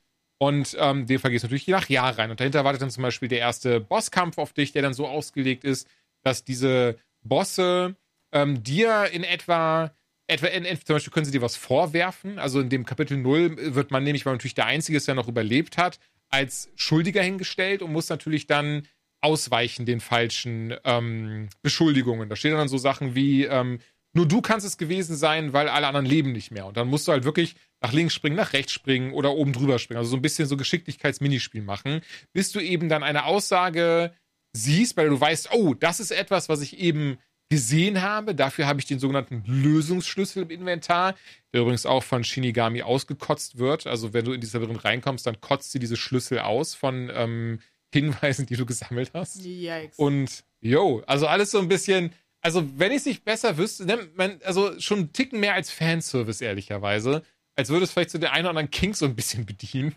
Und dann kann man eben diese Schlüssel benutzen, um diese Aussage zu zerstören, in Anführungszeichen. Damit löst ihn auch der Gegner auf und du weißt so, okay, jetzt bin ich halt der eigentlichen Lösung einen Schritt näher.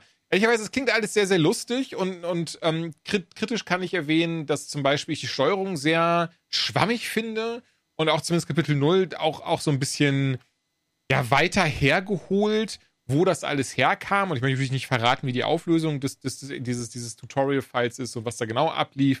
Aber insgesamt war ich schon so ein bisschen, so bei Phoenix Wright ist das teilweise auch sehr hanebüchen, aber hier hat man doch schon so 2, 3 sehr krasse Spagate gemacht. Trotzdem, ich finde es recht cool gemacht, so allein durch diese ganzen kleinen Minispiele, die dazwischen sind und eben das Lösen des Falls und weil ich ja auch jemand bin, der nichts gegen Fanservice hat und sowas, ist es dann schon echt spaßig und funktioniert auch auf der Switch echt gut. Sieht nice aus, das Spiel. Positiv zu erwähnen, ein recht schönen Soundtrack. Jetzt kein krass einprägenden oder so, ist nicht wie bei Persona 5 Royal zum Beispiel, den ich bis heute höre. Dazu aber auch einfach durchsynchronisiert, bis auf ein paar kleinere Etappen, die ja nicht so wichtig sind, hat es wirklich durchweg einfach eine Synchro. Nur eine englische, soweit ich das oder beziehungsweise eine japanische und eine englische. Und auch die richtig, richtig gut. Und von daher ist es jetzt also gar kein, es ist also, ich weiß, falls es bisher so rüberkam, es ist überhaupt kein schlechtes Spiel. Also, wie gesagt, ein bisschen Hanebüchen, ein bisschen abgespaced, sehr anime-lastig. Aber insgesamt muss ich sagen, war ich doch jetzt schon mit dem Null sehr überrascht.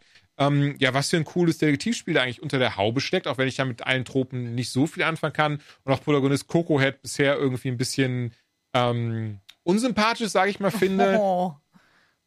Die arme Maus. Die arme Coco-Head-Maus. Das ist auch tatsächlich weil da hast du auch so Gags drin, wie dieses so, ich bin einfach nur ein kleiner Junge, der Detektiv ist. Als gäbe es irgendwie einen kleinen Jungen dort draußen, der Detektiv ist. Reiß dich mal zusammen. Doch, ich glaube schon. Und so diese Verweisdetektiv Con und sowas hast du halt die ganze Zeit drin, so kleine Verweise auf andere so Detektive und Spiele und so. Also wirklich deswegen insgesamt, es ist wirklich ein kleines, feines Spiel. Ich habe auch gelesen, von den Dragon Run Paar Entwicklern ist das. Und von denen habe ich schon echt oft gehört, dass sie ja, glaube ich, so ein ganz nicht Danganronpa, meine Güte. Genau, wollte ich nämlich gerade sagen. Danke dir. Moment, Danganronpa. Und da habe ich auch schon gehört, dass das ja sehr, sehr viele Liebhaber hat. Ja. Und genau, so ist das wohl geschichtlich, erinnert das wohl sehr krass daran. Und von daher, also tatsächlich, wenn man eine Switch hat und Bock auf ein Detektivspiel hat, da so ein bisschen so ein Itch hat, der gescratcht werden muss, ich glaube, da hat man hier ein schönes Spiel dafür. Es ist kein Überflieger, es ist jetzt nichts, wo ich sage, so, das musst du gespielt haben. Aber etwas, wenn ich sage, wenn du Phoenix Wright Sachen magst, wenn du natürlich dann auch Danganronpa magst oder allgemein Detektivspiele Lust hast, dann wirst du hier auf jeden Fall auch Spaß mit haben, definitiv. Okay. Und wer Fanservice mag. What a surprise.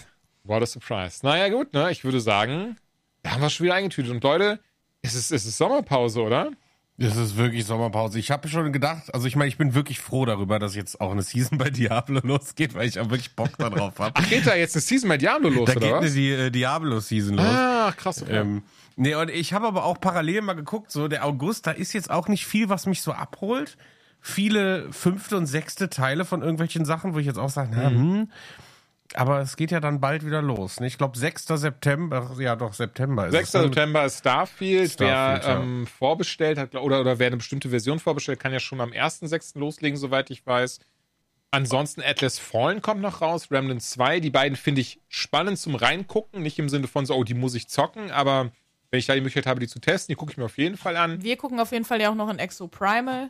Stimmt, wir gucken noch in Exo Primal rein. Wobei ich da mal gespannt bin, in welcher Folge die dann kommt, weil ehrlicherweise hatten wir schon angekündigt, Ende des Monats und die nächste Folge wird eine Spezialfolge zu den Final Fantasy Spielen werden mit Special Guest. Von daher, also. Der nicht ich bin. Ich wollte es nur gesagt haben, ich bin nicht dabei. Ja. Ich kann da leider nichts zu beitragen zu der Final Fantasy. Das ist wie die Personenspiele. Das ist einfach nicht meine Welt. Die Personenspiele. Personenspiele. Das ist ein schönerer Folgentitel als Tote Rehkitze. Nehmen wir das doch. Und genau, deswegen, ich gehe mal fast auf aus dem August wahrscheinlich dann die nächste, die Spezial-Gamescom-Folge, auf der wir hoffentlich alle 3 dann sein werden. Yes. Aber mal schauen. Das soll jetzt gar nicht heißen, dass es so sein wird. Könnte aber gut sein, weil naja, ich nehme doch mal an. Ein bisschen Sommerpause haben wir uns ja auch verdient. Was denn? Ach so, okay. Nee, wir haben über eine Sommerpause noch nicht geredet, deswegen. Ich höre das gerade zum ersten Mal. Ach so. Ja, weil zumindest, wie gesagt, ich habe jetzt also nur für Exo Primal würde ich jetzt nicht extra eine Folge aufnehmen wollen. Ich bin mir relativ sicher, dass das ein oder andere Lakeburg Legacies zum Beispiel werde ich auf jeden Fall zocken. Da habe ich sehr viel Bock drauf.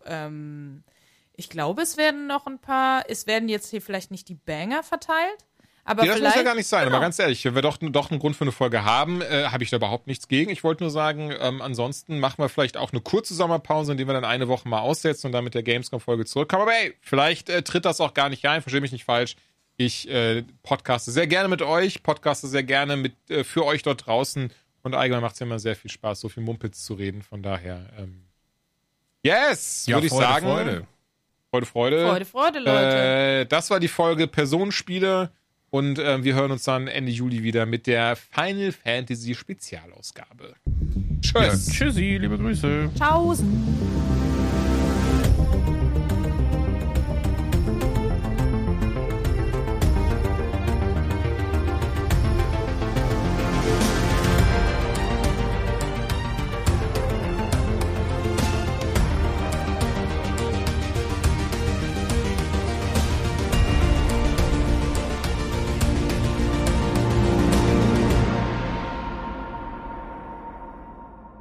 It's not who you are underneath.